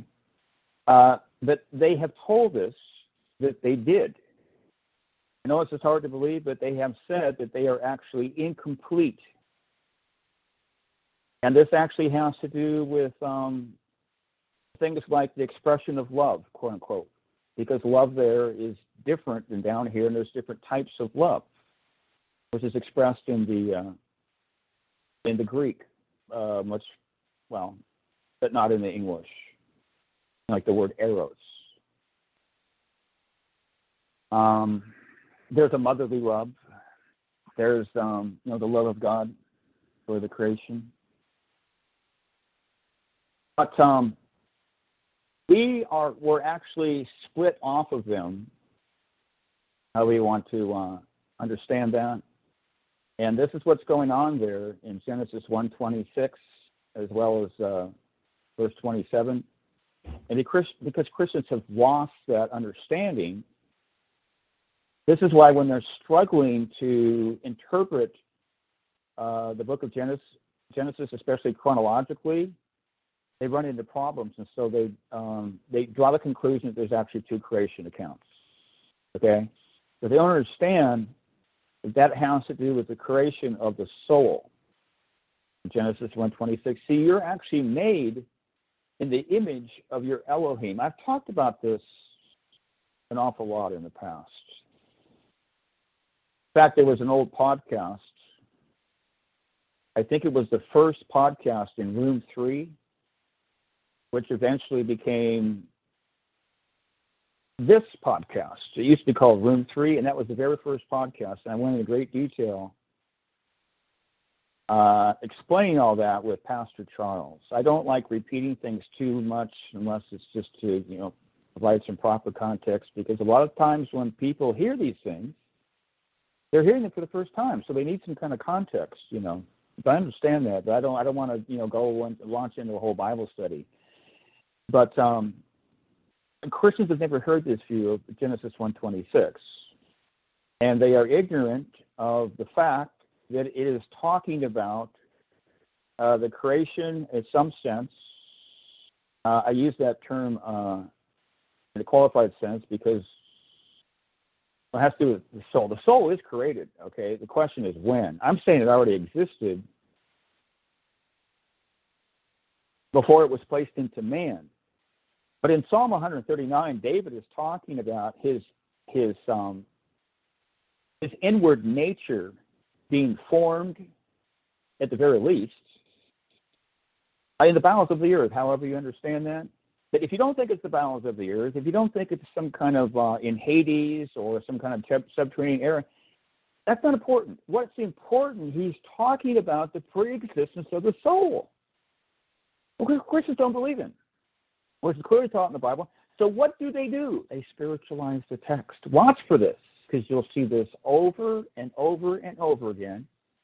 What we're talking about is this lost knowledge that disables the Christian from properly interpreting a passage because they don't have enough information. Okay, so the number one thing that they will do to compensate for that, because they don't understand it, in order to make sense out of it, they spiritualize the text. They say, well, you're not trying to say that this is, he literally knit his inner being to, in the bowels of the earth and Hades, are you, Dave? I said, yeah. It doesn't make any sense to them because they don't believe in pre-existence of the soul. The Bible teaches pre-existence of the soul and also teaches pre-existence of the spirit. You can see that in Revelation 12:7, where it says the spirit came from God who gave it. So originally it dwelt with God and then went from point A to point B and entered the body. They can't acknowledge that because they can't acknowledge any kind of pre-existence, and there's a simple reason why. Because in the mind of the layperson, he doesn't draw a proper distinction between pre-existence, whether it's of the soul or the spirit, and reincarnation, which he believes is a doctrine of the devil. What he doesn't understand, there's actually an overlap. Okay? So if someone asks me, do you believe in reincarnation? I'm going to go, If I was forced to say yes or no, I would say no. Okay? Because that's generally true. There's exceptions for that. But if I don't get a chance to express that, if I can only say, yes or no, I'm going to say no. Because the exceptions are numerically rare. We talked about this earlier when I mentioned Cain. He's a person of high privilege. God is going to use him more than once in history. Basically, he comes back as the Antichrist, okay? If God wants to do that, he can do that because this little proof text that Christians throw around and mention over and over and over, Hebrews 9:27, it's appointed on the man wants to die, that reveals their ignorance. Because they try to use that as proof text, not understanding that according to their own belief system, if they were more knowledgeable, you have people in the Bible who are dying more than once. They would believe that happens with Lazarus. Lazarus, they would believe he dies of old age, right? And then both Elijah and Elisha resurrected a child. And we assume that they died as well of old age eventually, you know what I mean? Well, there's an exception. But they don't know this. So they're not proving anything. And when you actually have one single proof text that proves nothing, that's not good. Because, see, that will backfire on you. See, these people are not the ones who have an authoritative opinion on the subject. And what does it do? It illustrates exactly what I said, lost knowledge. God blinded his own people. Ask yourself this simple question. Do you see God being highly motivated to communicate to his own people that Hebrews 9:27 is not a proof text? Is that what God's doing? No. This is where things get interesting. Because you can see that it's an error. You can also see that God is waiting, just like he's doing this with a lot of other doctrines, for that to be communicated in the future. The simplistic view that it would happen through Elijah.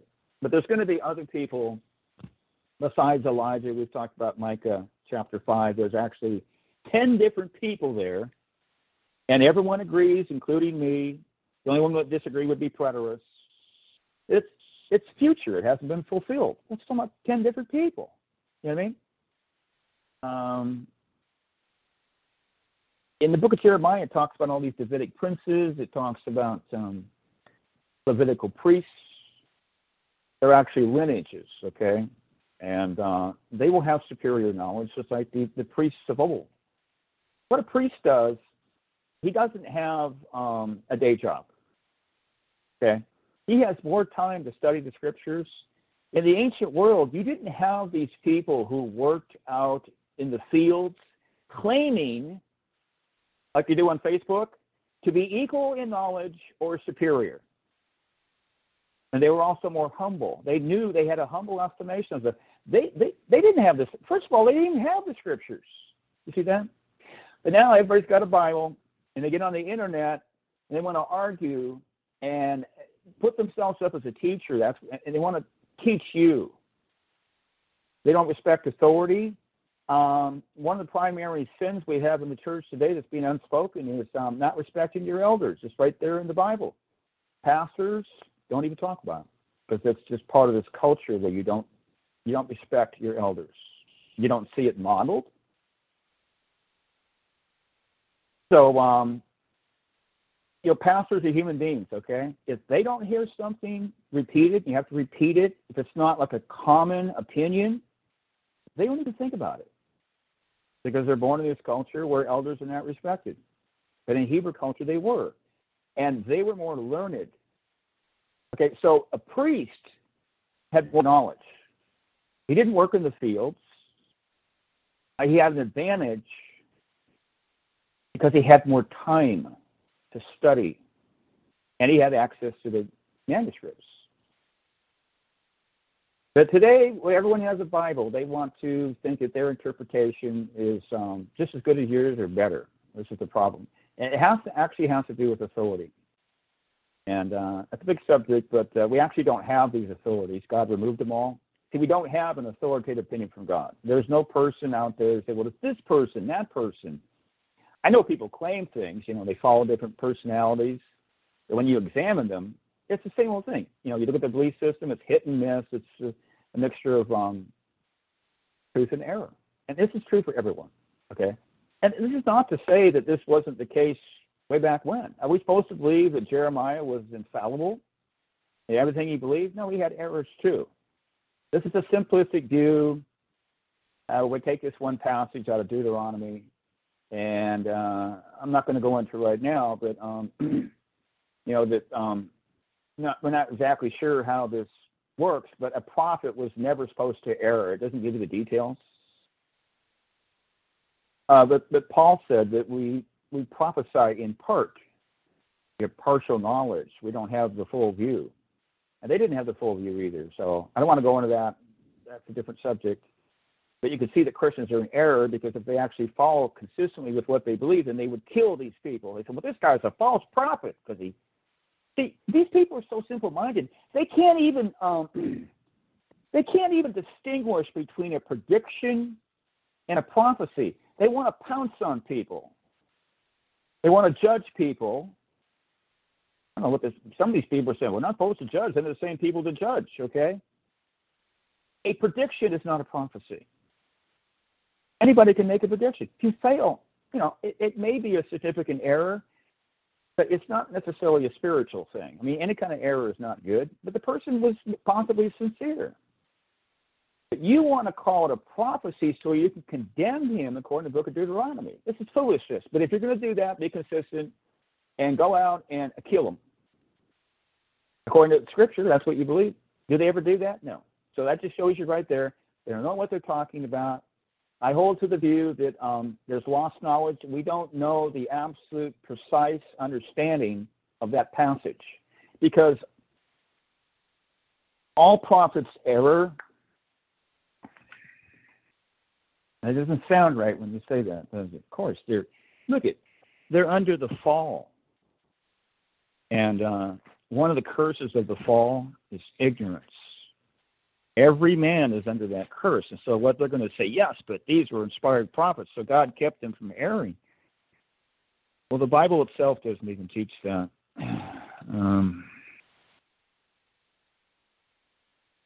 I could just give you a passage here to look at.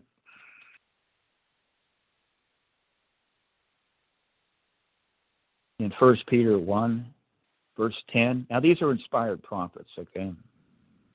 It says, concerning this salvation, the prophets who spoke of the grace that was to come to you. Now, this is something prophetic. It hadn't happened yet in their day.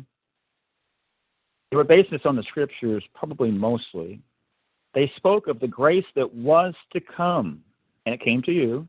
They searched intently. They searched intently. They were trying to find out what the truth was. They searched intently and with the greatest care. They were trying not to err. Trying to find out the time was concealed by God and circumstances to which the Spirit of Christ in them was, and this is a very important word in English, was pointing. He wasn't being specific. He was pointing generally. When he predicted, I'd have to look that up to see if it's an impersonal pronoun. I'm not going to worry about it right now. A lot of the times it's an impersonal pronoun, which would be the word it, and it's translated as a he. So they're referring to the Holy Spirit when they say he. Trying to find out the time and circumstances to which the Spirit of Christ in them was pointing when he predicted. Who predicted? The Holy Spirit. He was speaking in generalities, no, not the details. You see, when he predicted the sufferings of Christ and the glories that would follow. Now, I'm not going to make this complicated. Can you see they had impartial knowledge? If you can understand that, then you can understand they had impartial revelation. It wasn't perfect. Okay, so who's the authority that comes out and says, these men need to be put to death? They're in error. He's a prophet. Now, what if they were to speculate? Okay? About the details. According to the Scripture, they would be in error. And why is that true? They didn't have the details because the Scripture says that they hadn't been revealed yet. They didn't know the specifics. Okay, so who's the authority that wants to kill these people? Because you said so, you speculated about the future, the coming of Messiah, and you're in error, according to my Bible. Let's put them to death. You know what I mean? You see the problem with this? You know, and when Paul says we prophesy in part, that can mean different things. So again, who's the authority that says, well, you know, this is prophesying in part, but this is not, this doesn't apply? You better be right. Now, see, these authorities that make these decisions, we don't have them. Okay? We don't have people speaking with that degree of authority. We used to, and the Christians just you sweep all this aside, but the simple childlike belief that we have the Holy Spirit, and the Holy Spirit teaches us all things. And they actually have a proof text for that, 1 John, talking about the elect in the first century. I don't want to go on that. I've already gone on it before. You know, when it says that we know all things because the Spirit teaches us, stop and think for a moment and use your mind. Do Christians know everything? Because that's what it says. Is that true? That's what the Scripture says. It says, and we don't need a teacher, right? Doesn't it say that? Look at that passage up. Everybody knows the passage I'm talking about. We already know everything, so we don't need a teacher. That is one of the most dangerous passages of the New Testament that Christians will manipulate. They don't even understand what it's talking about. What it's talking about is the essentials of the faith. The essentials of the faith.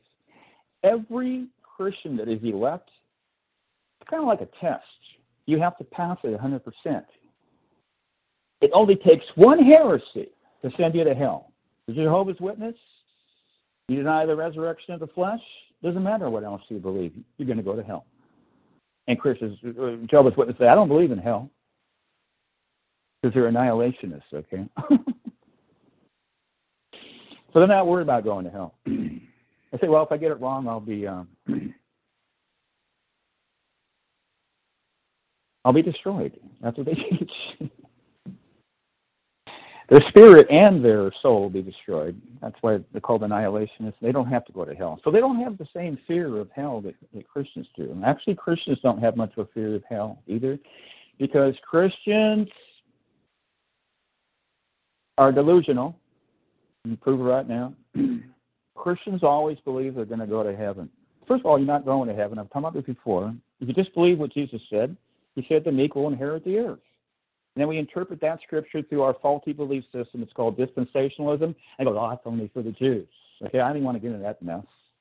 What you have is error after error after error. You have a compendium of errors that makes up their belief system. And should we be surprised? If Jesus is prophesying anything, he's saying there's going to be a faulty belief system in the future. Well, guess what? That's the belief system of Christians. And there's nothing better. You can't sidestep God. God is the one that reveals things, one truth after another. If God doesn't reveal it, man sits in darkness. Most Christians don't even know that. They don't think that they need to rely on God to reveal a truth. They need to take and discover the truth on their own because they don't understand that God is sovereign and all truth comes from him as an ultimate source. I mean, it's so bad. I mean, they don't even have basic Bible teaching, so you don't need to talk about that too much. You can see that by interacting with them and asking them simple, basic questions. I say, well, you don't even know the basics. Okay, let's move on here, Matthew. All right. Unless you got a question. We'll let Matthew go first since he already had these questions. So, but let me know, Matt, if you have another question. Okay, go ahead. Okay. I was going to ask you about generational sin and how that works. Like, if the father sins, he doesn't repent, then as a child, and then the father decides to repent, does the child have to repent as well? Or will the father's repentance carry on for the child? Let's say a child's like 15 years old before the repenting happens. That's a difficult subject, especially for a modern mind, Christian or otherwise. Because in the Hebrew religion and also in the New Testament, you have a concept called group salvation. Okay? And we don't even know the details. But the Bible tells us that the entire household was saved if the patriarch was baptized. It doesn't tell you that the other people are not being baptized. It doesn't say whether they're baptized. And I would assume that they would be. If they're children, no. We don't believe in infant baptism. But the wife, okay?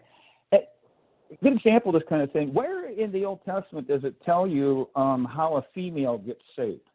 Does it tell you that anywhere? You got problems right away with the word saved. Now, it does talk about being saved, but it talks about different types of salvation. It could be physical, it could be spiritual. Nowhere in the Old Testament does it tell you how a female gets saved. Okay? When the male is circumcised, the wife is spiritually protected as well. She enters into the covenant through her husband. Right there, that's a form of group salvation. I wanted to say something else about the New Testament, or the Old Testament. I'm trying to remember. Why don't you ask me that question again? Don't expand on it. Don't make it more complex. Maybe it'll trigger it. Sure. The generational sin, saying that the father has a son but doesn't repent of the original sin till later. Mm-hmm. By the way, it says in the book of Acts, it says he and his household will be saved. But it's only talking about one person being baptized. But I'm assuming the wife is going to be baptized. But what if she doesn't get baptized? We actually don't know. If you look at the surface of things, it appears that she's saved anyway, which doesn't make any sense. This is getting too complicated because it has to do with reprobates who temporarily come under the covenant. That would explain the wife. She's temporarily saved. The Bible speaks about temporal salvation, not full and final. Obviously, you're going to have to do something at your end at some point along the line, unlike what Southern Baptists teach. theoretically, you don't have to do anything. You just say this little prayer, and that's good enough for all eternity. Okay, now the Bible talks about another. This is a complex subject. Okay, it talks about another concept that's very difficult,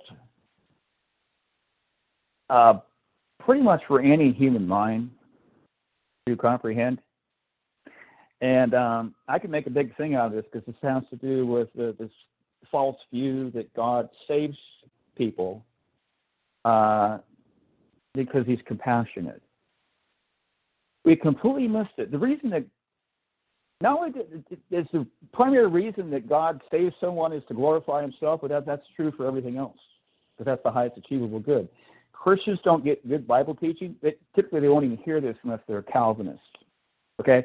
So in Scripture, you have the concept of other people being punished for other people's sins. I'll talk about two different types. You have reprobate bloodlines. You have the Edomites.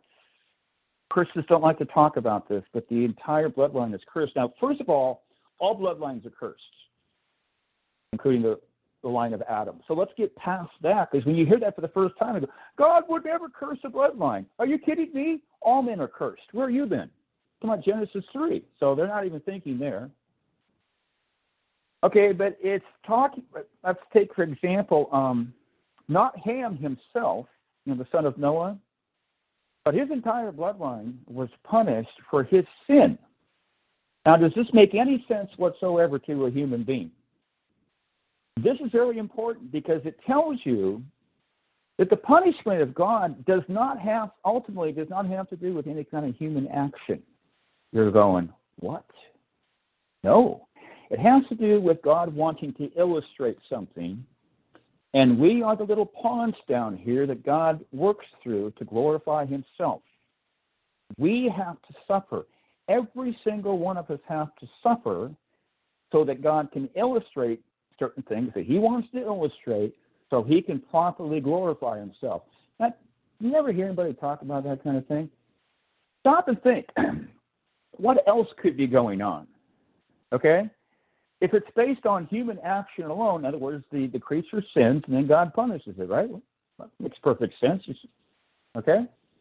It's got to be something beyond that because it's clearly not based on that. You'll see scriptures where it talks about God punishing certain generations. Now, it's limited because of the sins of the ancestors. You're familiar with those passages, right? Yes. See, that doesn't make any sense. Well, of course, it doesn't make any sense if the punishment relates to the sin, the action, because this is not talking about that. So, how can God be just? Well, see, that's why I said he can do whatever he wants to do. Proverbs 16:4. He's not limited by some kind of ethical code, as long as it's consistent with his nature. He doesn't owe anybody anything, and that's really important. He doesn't owe you anything. He can do whatever he wants. Proverbs 16:4 says he made everything for himself. Divine selfishness, okay? But it's not selfishness like a human selfishness. Everything belongs to God. We're going to find out in the future, big wake-up call, when the Son of God shows up. Everything is his, and it was given to him by the Father. This is the sense where everyone is his servant, and he actually owns you as a sovereign on earth, and this will be made known at some point. And this concept is totally foreign to a modern mind. It's all based on the individual, me. No. See, everyone is under authority. And that's why they don't like talking about hierarchy, Illuminati propaganda. That will help to clarify authority. They've taken away the authority. They've taken away the hierarchy. And people are stumbling around in the darkness trying to figure out what's going on, assuming that they're not watching television too much, because that's usually the problem. Okay, so there's a really important passage in the book of Jeremiah. The problem is it's not easy to interpret, but I'll just keep it simple. There's a resurrection at some point in the future. I mean, we all believe in this. And at that time, a child will not inherit the Adamic nature. That will come to an end, even though there's still procreation. In Jeremiah 31, now this is very important because this is the number one passage in the Bible that talks about the new covenant. And you can see there very clearly the new covenant has to do with the future. It has to do with the physical restoration of Israel. So in Jeremiah 31, 30, let's go back to 29. It says, in those days, people will no longer say, the fathers have eaten sour grapes, and the children's teeth are set on edge. Now, this is difficult to interpret. It's important to understand when it says the children's teeth are set on edge, that's a negative thing. Let's understand. That's not a positive thing, okay? It's unfortunate that it's stated this way, but what it's trying to tell you is that the children suffer consequences because of the actions of the father, okay? And he's saying this is not going to happen anymore. Now, here's a clue about what it's talking about. It says, instead, in verse 30, everyone will die for his own sin. Whoever eats sour grapes, his own teeth will be set on edge. Now we can begin to understand, see what that meant? It wasn't expressed very well to our culture. But here's the thing. Let's keep it simple. The Bible teaches that God can punish you for someone else's sin. So let's stop and think about this. Is that what the Bible teaches? Absolutely. Look at Adam. Okay, now this is complex because, Adam, he was actually a priest, even though it never specifically says that in Scripture. The reason is because he was the representative head, the corporate head. That's the proper theological term. That represented all humanity. And there's other lesser forms of this in Scripture. Now, I don't want to go there right now. This is why we all suffer for the sin of Adam. You see that? So the Bible does teach this complex, difficult to understand, at least according to a human ethic concept, that God can punish you for the sin of someone else. Now, let me keep it simple. You don't need someone else. God can punish you whenever he feels like it. I'll only explain why. God can do that if he wants to achieve a higher good of manifesting his judgments, his wrath, through a human vessel. Now, this is exactly what the Bible teaches. So I'll go to Romans chapter 9. You got to understand here that everyone is worthy of punishment. Okay, however you understand that. So God can punish you anytime he wants to. I'm not going to go back to the quote-unquote beginning. But we'll just go with the situation that we have today, okay? It's interesting that Paul says this because people don't think about this. He's speaking about a hypothetical. He says, what if God, because he's stating the truth, it's called double predestination. What if God, choosing to show his wrath and make his power known, notice this has nothing to do with human compassion. God wants to do something, and what does he want to do? He wants to show his wrath and make his power known. Is he talking about compassion for the creature? No. There's a higher priority. Okay? See, this is where we come down here. We come down here to suffer so we can illustrate something for God to be glorified. That's the priority. So what if God, this is going back to the beginning, by the way, because predestination, what if God, choosing to show his wrath and make his power known, that's his priority, bore with great patience the objects of his wrath? These are the reprobate, prepared for destruction. That's a question mark, by the way. It says, what if he did this? It's going to back up exactly what I said. Why did he do this? It has nothing to do with the creature. What if he did this to make the riches of his glory known in the objects of his mercy? To be prepared in advance for glory.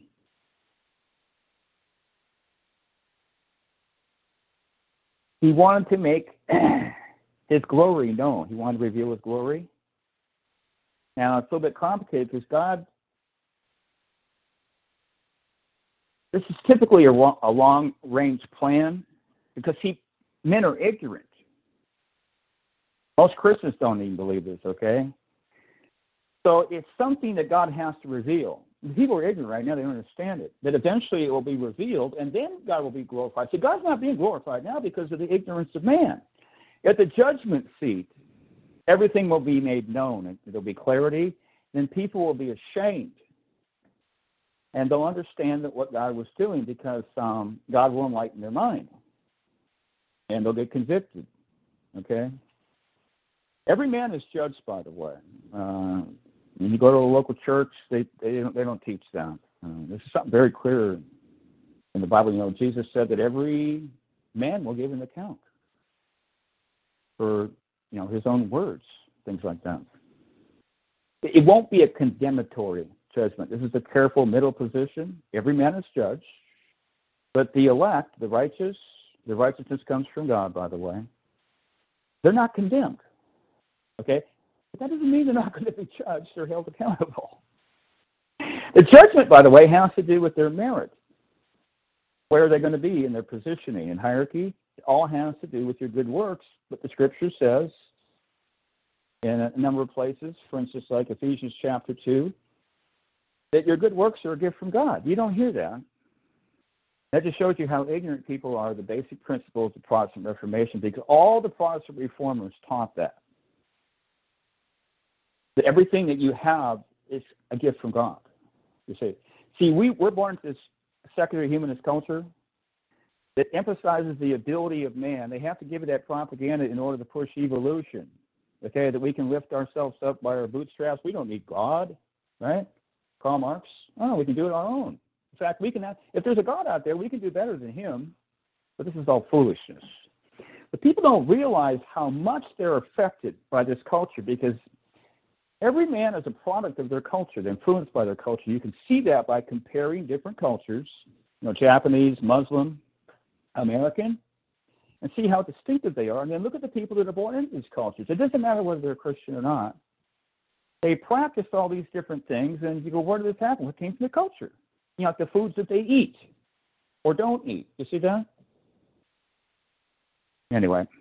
Now, so I kind of laid a foundation for that. What I'm emphasizing there, it doesn't have to do, ultimately, Matt, it doesn't have to do with human action. It has to do with God wanting to glorify himself. And the way that he does that is very mysterious. It has to do with first causes and secondary causes. You know, the primary purpose of God in saving man is, it doesn't have to do with compassion for the creature. And is there anything else I kind of laid a ground? See, these are kind of things that you need to understand foundationally so you can even begin to respond to that question. So why don't you ask me that question one more time? Let me see if I need to say anything else about that. This is about generational sin, about the father having his son inherit his sins. At what point are they inherited? And what about the son moves out? You know, are they inherited then? Oh, they're inherited through birth. They're inherited through birth. You're born into it. Mm-hmm. Yeah, you inherit through birth. The good news is there are certain types of generational curses that are relatively easy to deal with if you're already a Christian. The hard part is becoming a Christian. Salvation is both easy and actually the most difficult thing, because it's impossible to get saved unless God saves you. Jesus said, no man can come to me unless the Father draws him. God has to initiate that. So if God doesn't help you, you're stuck. Okay? But generational curses have to do, it could be a single person in your family in the past, like your grandfather that can skip a generation, that he may have made a Freemasonic oath. And I don't want anyone to believe that, if you have somebody in your family that made a Freemasonic oath, the whole family's cursed. It varies from family to family. I actually don't know on a percentage basis where that would apply most of the time, like over 50% or not. I actually don't know. But those curses are relatively easy to break. All you got to do is be sincere, ask God to do it, and he will answer that prayer unless you've got some kind of sin in your life that needs to be dealt with. And you deal with the sin, then God will answer the prayer. It's an impediment to God answering your prayer. You know what I mean? So the main thing is that God can do whatever he wants whenever he wants to, as long as it's consistent with his nature. So when he does these things, he does it to illustrate something. The focus is actually on God, not on the creature. But that's when you would inherit. Okay, just a second here. I just realized you've already been born. Let's put you above the theoretical age of accountability. So let's say, well, you could be 11 years old or you could be 20. Let's say 22. And your father is an adult and he becomes a Freemason, takes this oath. The answer is, I don't know. If you're under the headship of your father, by the way, the Bible teaches you don't ever get under the headship of your father. That's an unproven, unbiblical fallacy that you become an adult at 18. It's not found in the Bible anymore. Your father has responsibility to care for you till the day he dies. We don't think this way. We think you become this independent person that functions differently than your father, and Christians would actually appeal to a passage, I think it's in Genesis 2 or 3, where it talks about marriage for the first time. Women will leave their parents and bond with the man, that kind of thing,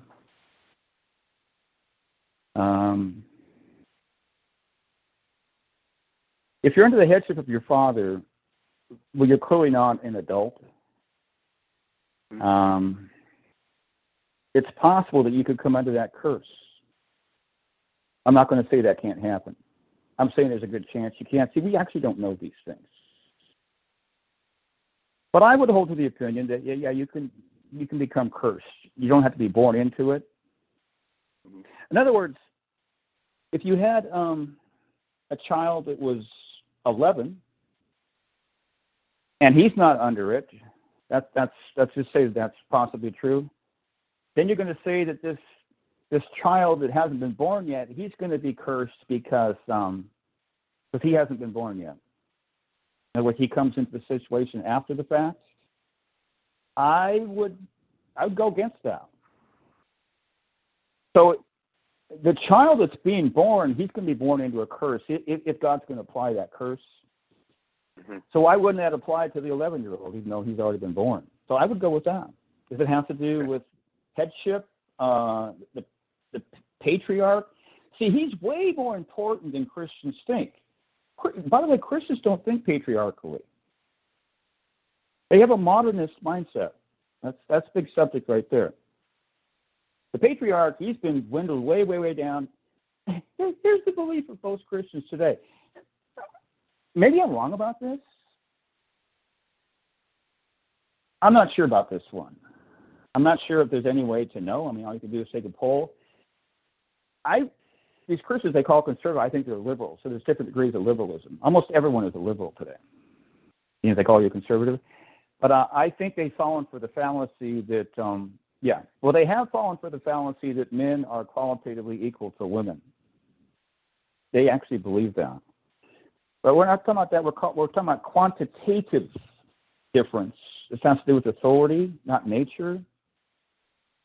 And I think they would struggle with that too. I think that a lot of these young people are, because they're not getting proper biblical teaching, they're coming into a marriage thinking that the male and the female are equal contributors as far as decision making. That will sink you. That'll sink a marriage. Because see, somebody has to make a decision. You can't have two people with equal authority. When does this ever work through history? Any one single time. It's not in the Bible anymore. But this is what they're trying to do. The woman has equal input.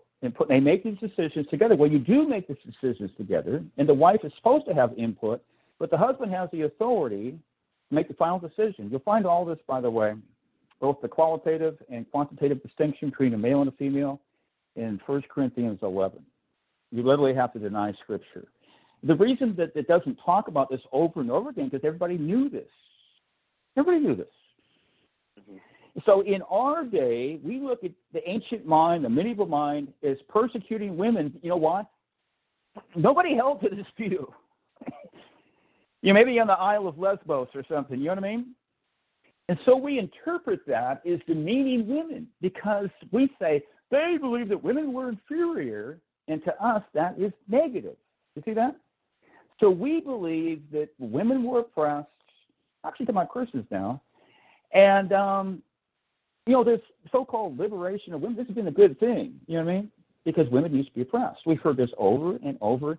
What we don't understand, God established order and he established hierarchy.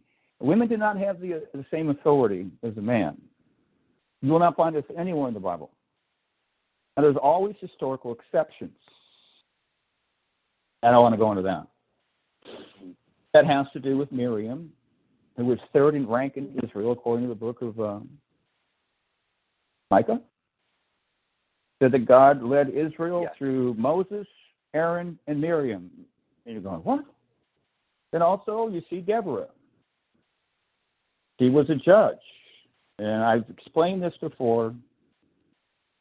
I won't go on that right now. Those are historical exceptions. They don't prove anything. God can do whatever he wants to do. If he wants to shame these men who weren't doing what they're supposed to be doing because all the judges were corrupt, that's what the Bible teaches. If he wants to raise up a woman to shame them, then he can go ahead and do that. Does that prove that men and women are equal? No. It doesn't prove anything. There's all kinds of historical exceptions in the Bible. You have to look at the context to see if there's an exception. I call that a sovereign exception. For instance, what we talked about earlier. There's exceptions to Hebrews 9:27. God did allow some humans to die more than once. Okay? That's an exception. Anything else about that? I'm probably going to last another hour here, but back to generational sins. The sin of Adam. I'll remind everybody that everybody is under a curse without an exception. Doesn't matter how holy you are before God, you're under a corporate judgment. Actually, it has to do with all humanity. So we're all under a curse. You won't hear about this in church. They don't talk about curses. They only talk about blessings. But we're all under a curse, and that's why everything's all messed up. Go ahead. The sin of Adam eating the fruit, do we need to repent of that, or is the curse itself serving in place of going to hell? Is that being cursed, such as being blind, actually reducing the hell sentence if you don't repent of the sin? You're talking about repenting for Adam's sin? Yes, or the man being born blind, was it his father's sin or his own? Is that in itself a punishment and replacement, or at least reducing of going to hell? Well, you got some good questions there. Man, oh man. I like to try. See, the Christian brain, they cannot process that passage that you just mentioned there in John. It doesn't make any sense. You know why it doesn't make any sense? It's talking about pre-existent sin. But it doesn't explain anything. But we can assume that the people had knowledge of that. And that's why it doesn't explain it. Because they understood. Or, it doesn't mean that everybody's going to understand what he's saying. But some people did. By the way, there was times when nobody understood what Jesus was talking about.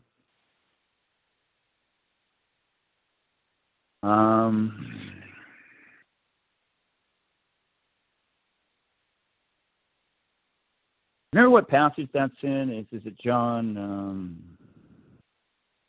I'd have to look it up right here. Let's see.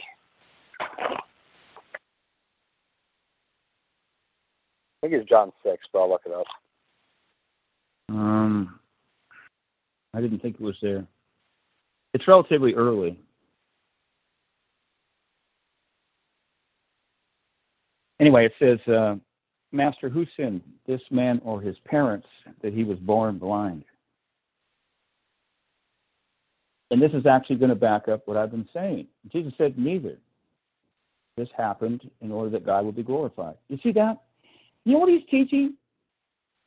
Set aside the pre-existent stuff. He's teaching it has nothing to do with the action of man.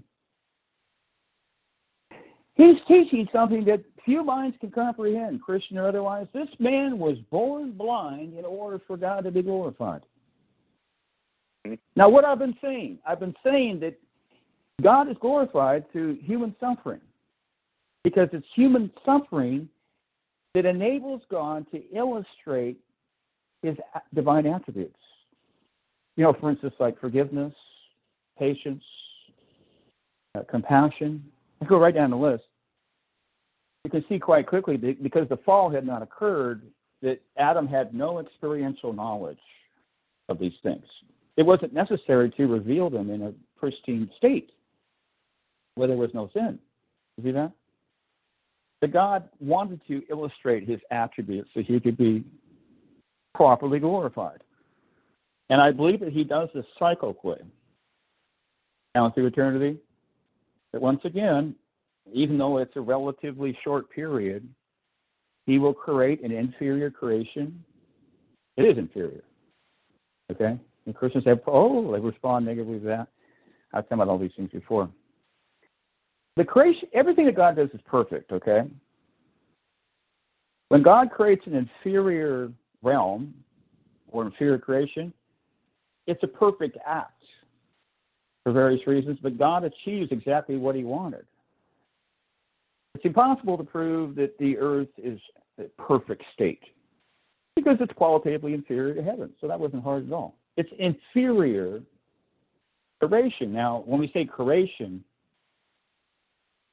we can include all of creation, or we can distinguish between the upper and the lower. That's what I'm doing right now. Earth is inferior to heaven. Who's going to deny that? I mean, they're not on the same level.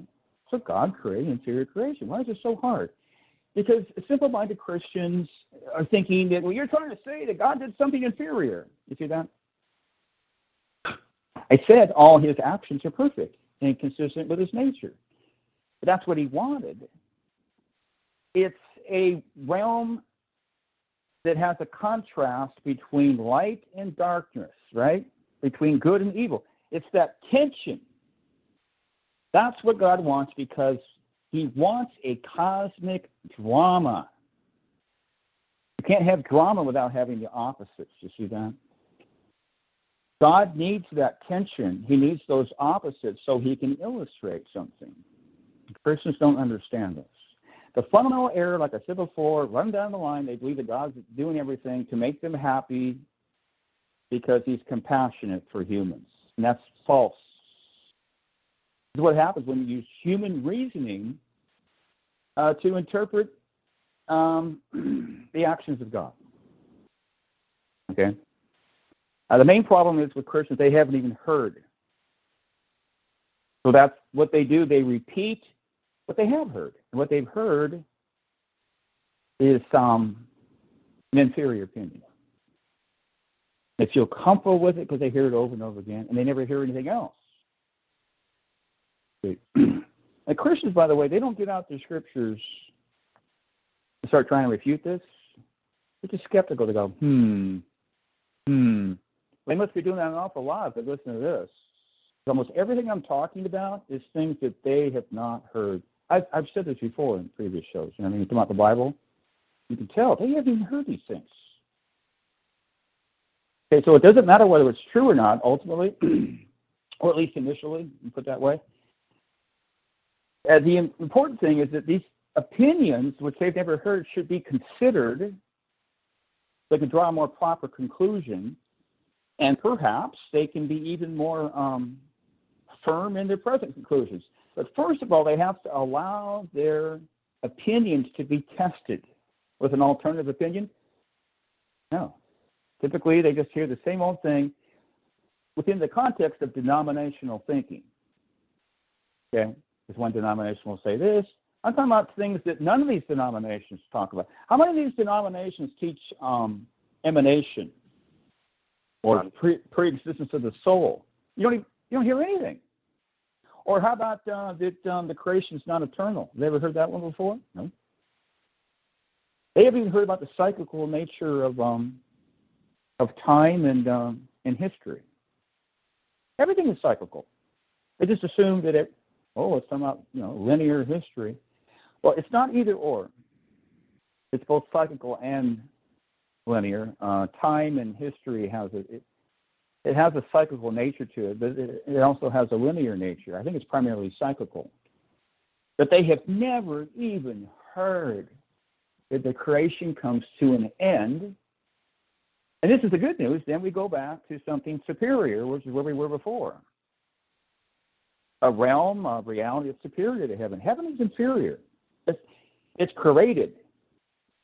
Okay? There's nothing ultimately timeless about it. It talks about time in the beginning of Revelation 8, about a half hour. Okay? This is a timeless, eternal state. It's always there. It's our eternal abode. And God permitted Satan to cover up that our spirits are eternal. Instead, try to convince us that we came from a primordial soup, from a cosmic Big Bang, and we descended from the apes. This is the opposite. And now we can see the fruit of that belief system. You see people acting out in accordance with their belief system. They just believe that they're animals, a sexual animal.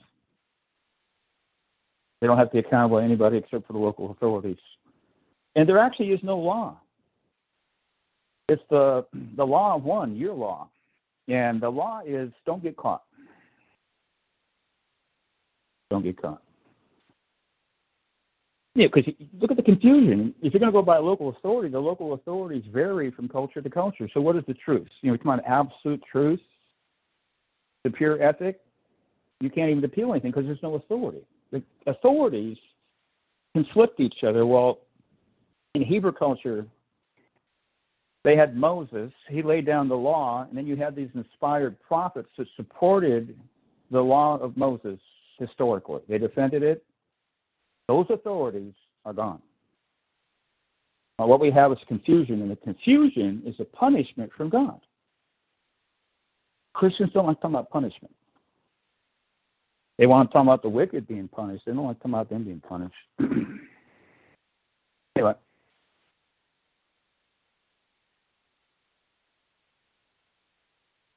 Go ahead. Matt, are you going to be around longer? Maybe you can be around when he leaves. Around at the end of these shows, I don't know. Okay, go ahead, Matthew. All right. It's like 2:30 my time. I'm going to hang in there, but probably next 40 minutes. Yeah. What I wanted to ask about was the Ark of the Covenant. I don't actually understand what that is or what it's for. The Bible describes it as a kind of gold box they carried around at select times, and it almost sounded like it was for battle. Like it gave you a +5 bonus to battle achievement. I just don't understand what was it for. Will there be another one? What exactly is it? Okay, now the reason we don't understand these things is because Scripture doesn't tell us. You run this problem over and over and over again. Christians really, really stumble over the concept as above, so below, which Jesus actually talked about in the ideal form of prayer, concise prayer. He said, on earth as it is in heaven. And the rabbis actually have a similar saying to that. Now, the reason this is important is because Satan tried to cover up. First of all, you don't have the details in the Bible about heaven at all. They're sparse. If you knew one thing, that earth was a copy of heaven, you could at least theorize about a lot more things, but they took that away. Okay? So this is why Moses was told to be very careful how these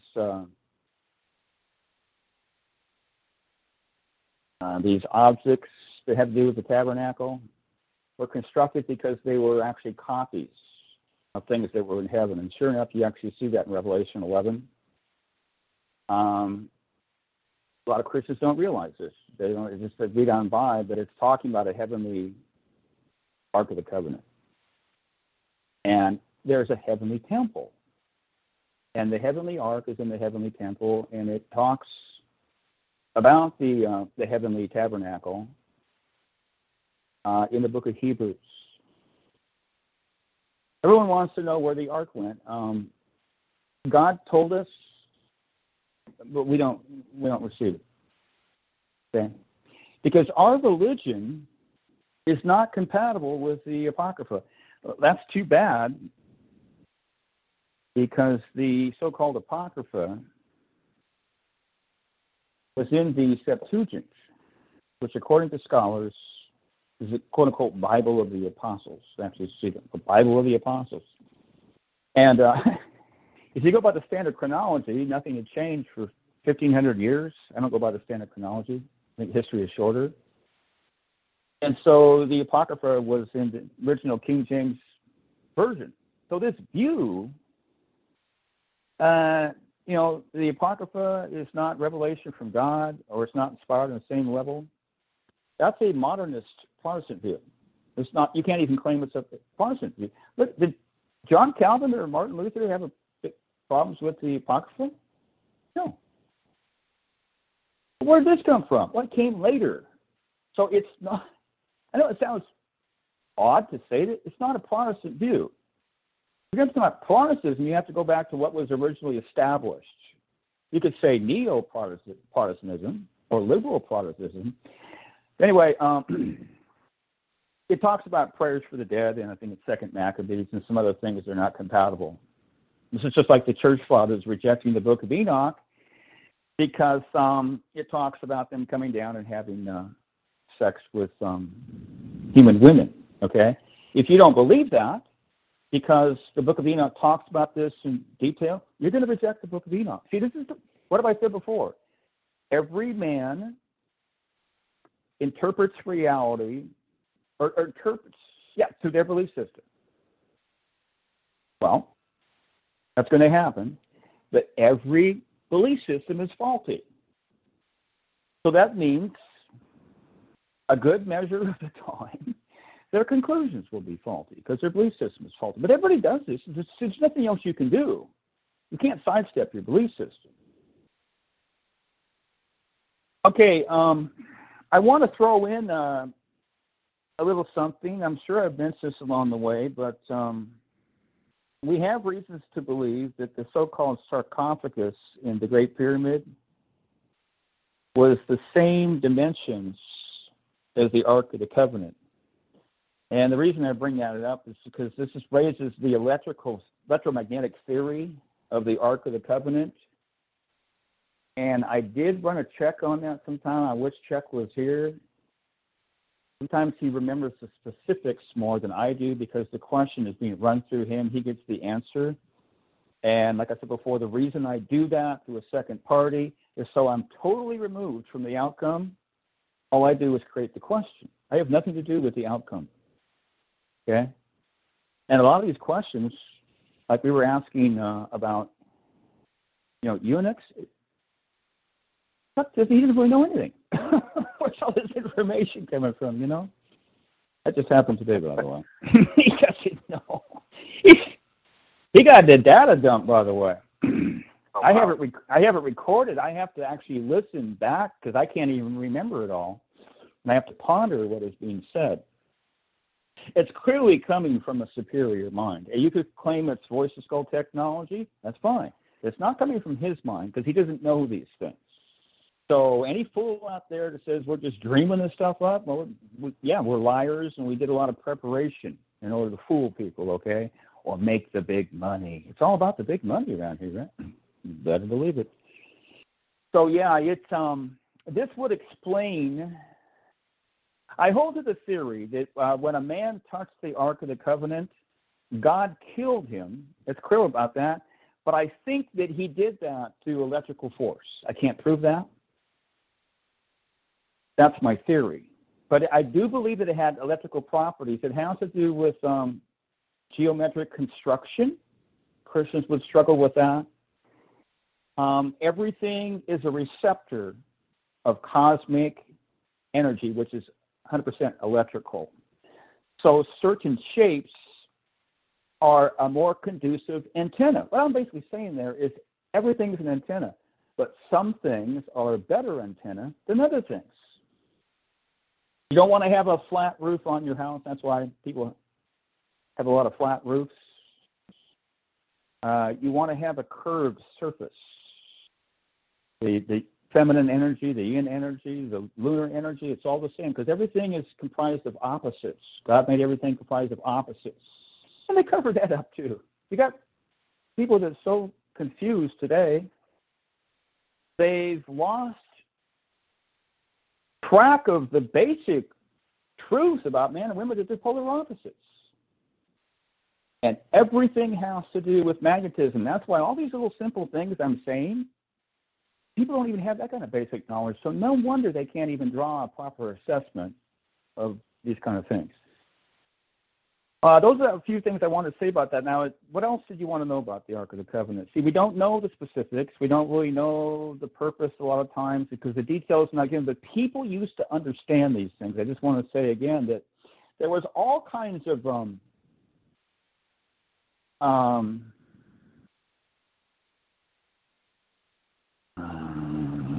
traditions that were outside of the text that supported the text, so people could. That's why they didn't have to have all these explanations all the time. If they did, the Bible would be more like the Babylonian Talmud. It would be volume after volume after volume. You couldn't take it to church.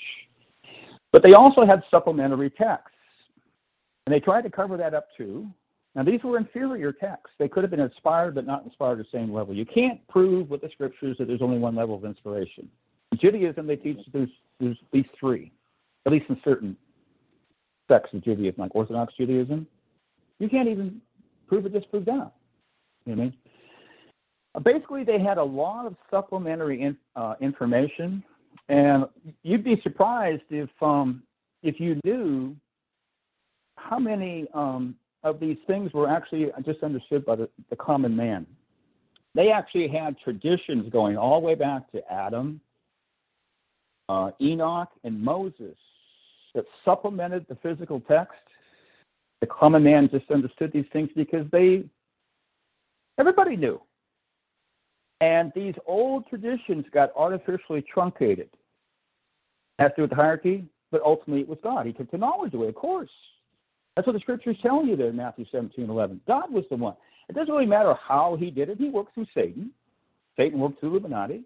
You see him still working today in the institutional system, suppressing the truth, right on down the line, filling us with lies. Okay? Who's the father of lies? Satan. See, God has control over all that. And he's ultimately responsible for taking it away and restoring it. We can't do that. So anything else you want to know about the ark? Oh, Jeremiah said that it was hidden in a cave. And that's where we're left hanging. And the reason that people are still wandering around trying to figure out, where's the Ark of the Covenant, according to the Bible? Because they ignore the Apocrypha. And you'll hear all these wild theories about, somebody will come out and write a book, well, it's down in Ethiopia. You know what I mean? Mm-hmm. The Bible leaves us hanging. So I think it will probably be restored, but it doesn't specifically say that. I think it will be restored. It could be the same one or a new one. I don't know. It doesn't say. It just leaves us hanging. Jeremiah hid it in a cave. Mm-hmm. I hold the opinion it's probably still in that cave. Now, if it's still in that cave, that means we're probably going to get it back. And by the way, the angels have told us that Satan stole a whole lot of things. See, we have been stolen blind every which way. We have all these things that have been stolen from us. We don't even know. We're operating under the fullness of the blessings of the new covenant. This is what you hear over, and you keep repeating that, repeating. That's all they ever hear. Okay? But the reason I bring this up is because God is going to give things back to us that have been stolen.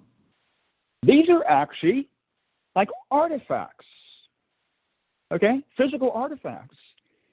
For instance, manuscripts. It's something to get excited about, I'll just give one passage. It's unfortunate that this passage is complex to explain because it has to do with anti-type fulfillment. This is clearly talking about Cyrus in Isaiah 45. This is what the Lord says to his anointed, to Cyrus, whose right hand I take hold of, to subdue nations before him and to strip kings of their armor. You open doors before him so that gates will not be shut. I will go before you and will level the mountains. I believe that's metaphorical, the mountains. It has to do with obstructions. I will break down gates of bronze and cut through bars of iron. Here's the passage in verse 3. I will give you the treasures of darkness, riches stored in secret places, so that you may know that I'm the Lord, the God of Israel, who summons you by name. I guess I can't prove anything here, but I'm just telling you that is a double fulfillment. And off the top of my head, it's one of the better passages I can think that God's going to restore some of these things. These are physical things that have been taken. Now, for instance, if they had, let's say the Illuminati has the Ark, okay, they're going to have to give it back. Even if there's going to be a superior one, I would still think that we get it back, just to look at it, examine it. But a lot of these type of artifacts, these artifacts went somewhere. They had the candlesticks, the menorah, and a lot of things that were in the temple. They went somewhere. Some things were destroyed, but some things weren't. So that means that where are they? Okay, and I'm saying that we've been told that a significant amount of these things will be restored to God's people. We're talking about like archaeological type stuff. Because you look around, the things that they show us, I can't think of anything significant that I don't believe is false. Because the archaeological digs were in the wrong place. That's why I think they're false. I think they're phony. I'm not going to prove anything here real quick, because everybody's going to be against me. Because, see, the problem with these Christians, they have never even spent 5 seconds their entire life thinking about the possibility that, what they're told about the location of Israel is in the wrong place. They don't look at, even if that is the right place, generally speaking, do you really think that they're going to tell you the proper location of the city of Jerusalem unless God forces them to?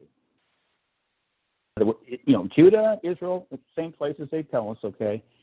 But, they're going to disguise the location of Jerusalem with a temple. You can tell they're lying to you because they say, well, here's the temple. You have the Wailing Wall.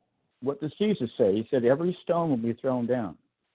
He's saying that temple is going to be obliterated, and I believe it was obliterated by a worldwide cataclysm, which talks specifically in Scripture, great detail, by the way. Christians haven't even heard of that.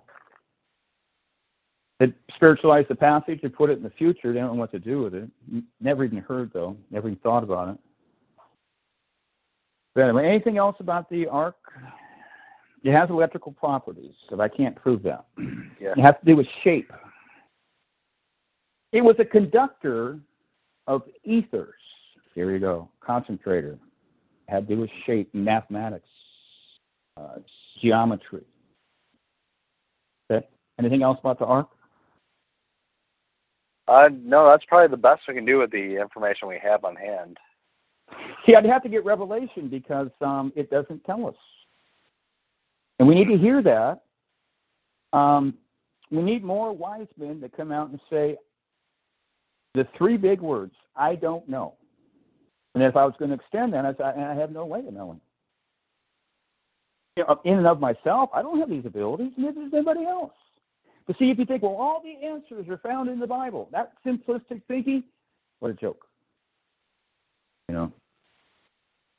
You would run into that problem a number of times already in these conversations because, see, a lot of these questions that you're asking me, I'm assuming you're asking because you can't find the answers in the Bible. Well, they're not in the Bible. I'm not saying everything's not in it, but a lot of the stuff is not in the Bible. When we talk about eunuchs, you'll see right away, it doesn't give us an explanation for this in the Bible. No, where's that? Okay. Next subject. That's probably my last question of the night. It's almost 3 a.m. All right. Yeah, you're getting a little tired there. Yeah, a little slurry. What do you think the Great Pyramids are for, in your opinion? Because I know I'm not going to get the truth from any media source I can look at, but I get constantly nothing but new information, and all the new information tells you, well, the previous information was wrong. So what is the purpose of the pyramids? Supposedly they're all over the world, but specifically the Pyramid of Giza. Is there anything inside? Are they actually just hollow and it's a giant joke? Okay, well, ideas? You're talking about the Great Pyramid, right? Correct. Okay. It was not designed for you to be a tomb for the pharaoh. Well, first of all, there's no tomb in there. You'd have to have concocted theory that it really was, but they covered it up. There's no evidence for that. I don't have a problem with the other pyramids relating to that, but not the Great Pyramid. Now, when you have a shape like that, every single, without exception, every single shape like that is going to be a conductor of energy. It's going to amplify energy. So it's obvious that they built it for that purpose. In other words, the region immediately around that pyramid, the energetic environment would be superior. But let me put a qualifier on that. Unless they have some kind of counterbalance, I don't see where that counterbalance would be. It would be overly yang. It would be overly masculine. You know what I mean? For instance, I've got these medallions. They have these little pyramids on them. And that's a pyramid is 100% any kind of phallic object. It could be a cone. If it projects sufficiently, it has a yang, a masculine solar energy. Well, on these little medallions, it has a curved slope.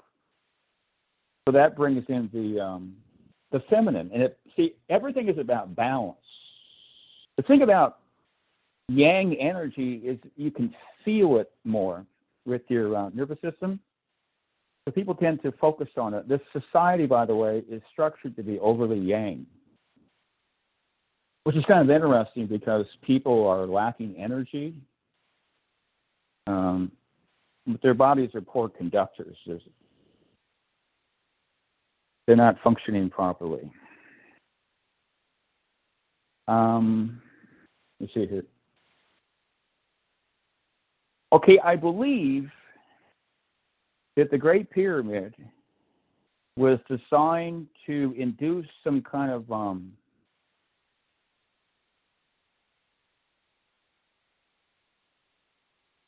enlightenment, like an experience, a singular experience. This has actually happened to people when they go there. You might have visions, or you might hear. What it does is that it amps everything up. You know what I mean? When you're actually there inside of it, of course it's going to do that because you're an antenna and you're actually sitting inside of an antenna. You heard of these stories before? So I think there were initiations that took place there that was designed for that. If you look at the people that really know about the Great Pyramid, they're not going to tell you it was designed for this or that. It had a multi-purpose design. If they're going to take that much energy to build it, you would think so. Okay. So there's a theory out there that it was actually some kind of energy weapon or something like that, But I'm not convinced. But it was multi-purpose, and it may have created a localized environment of privileged energy that was available to the pharaoh and the royalty below him that other people didn't have access to because they didn't have proximity to it. I'm trying to remember what we've been told because we've asked questions about this. What people want to know is who built it. And we were actually told about that. I mentioned on the show, and it's something that people have never even heard of before. I never heard of it before. But there were called dark magicians. It wasn't built by Enoch. That's a popular theory. I'm trying to remember. I do believe it was built before the flood. I hope I'm not getting this confused. Because there's two great cataclysms. I thought we were told that it was antediluvian. Well, I'm not certain. But it was definitely built before the first century cataclysm, which was one of fire. And I also believe it was designed to survive a cataclysm. I believe that people in the ancient world, they all had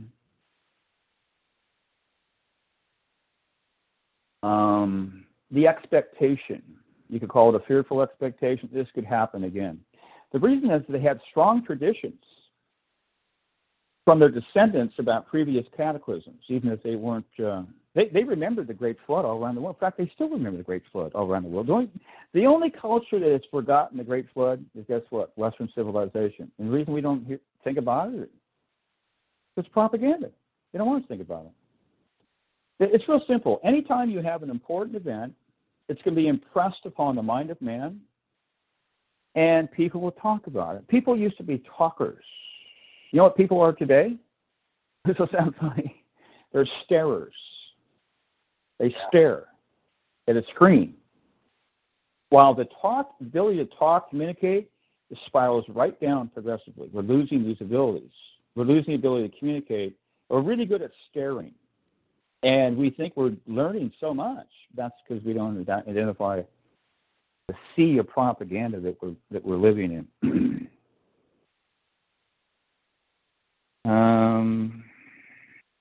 What was the last question you asked me? It's getting late for me to. Yeah, I was asking you about the pyramids. What exactly are they for, or are they a big joke? You know, Are they actually just hollow? Totally hollow, not used for anything, just there to make people wonder and waste time. No, but what I wanted to say is that that they were built by elemental spirits. And they're the ones that are involved with the building blocks of creation. So after a cataclysm, the elemental spirits, they take orders from, the angels take orders from God, and the elemental spirits take orders from the angels. And they do this kind of rudimentary hands-on work. The angels don't do it. Okay? Christians have lost knowledge of elemental spirits. Just like they have lost knowledge of any kind of entity out there besides a demon or an angel. They don't have anything. Okay, let me see here. Something else I wanted to say about the Great Pyramid. Oh, I hold to the theory, which I cannot prove, that it did kind of predict the future. So the problem is we have so much lost knowledge that no one can successfully do it. I think it's because we have a problem with the starting point. It's always that way, just like with a chronology. But there's sufficient evidence that the great passageway, the king's chamber, the queen's chamber, that it is predictive somehow. I hold to the view that no man can understand it. For instance, the founder of Jehovah's Witnesses, Charles Taze Russell, he was all into pyramidology. And then Christians will immediately reject that because that has to do with the occult. The Christians are so far gone, they think that if you build a structure that looks like a pyramid, it's evil. See how these people are superstitious? Not knowing that the entire creation is comprised of carbon. You might know that. The carbon is tetrahedral in shape. That's a fact. Tetrahedron is a three-sided pyramid.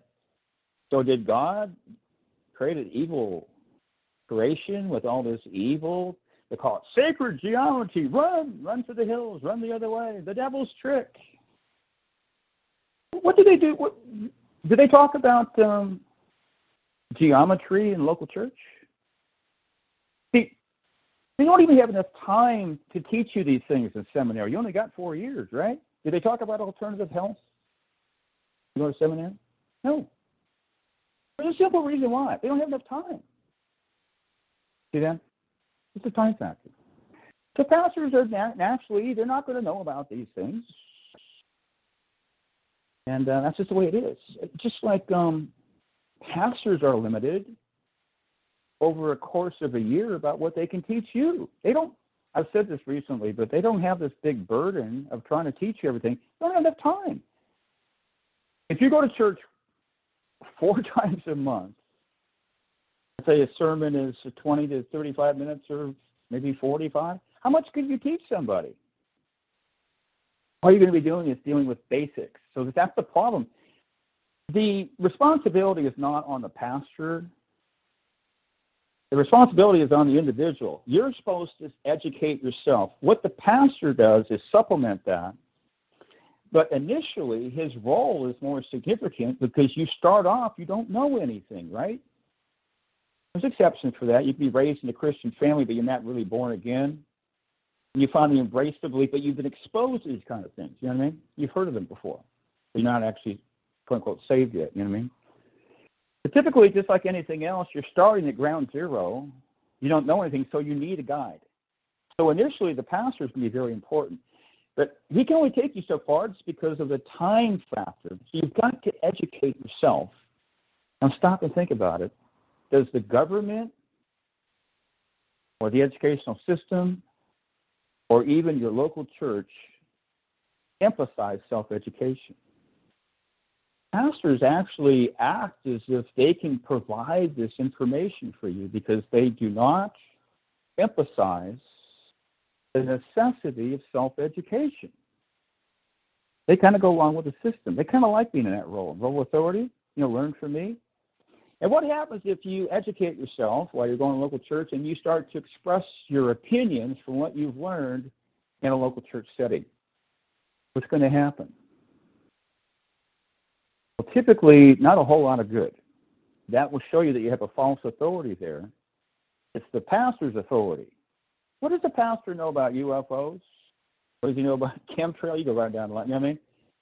Little or nothing. So he just kind of look at you and roll your eyes. He doesn't believe in these things. Right.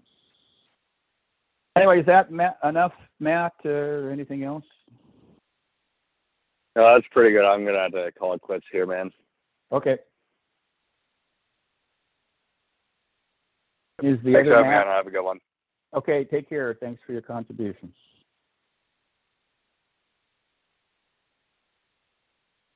Second to see if the other Matt is in here.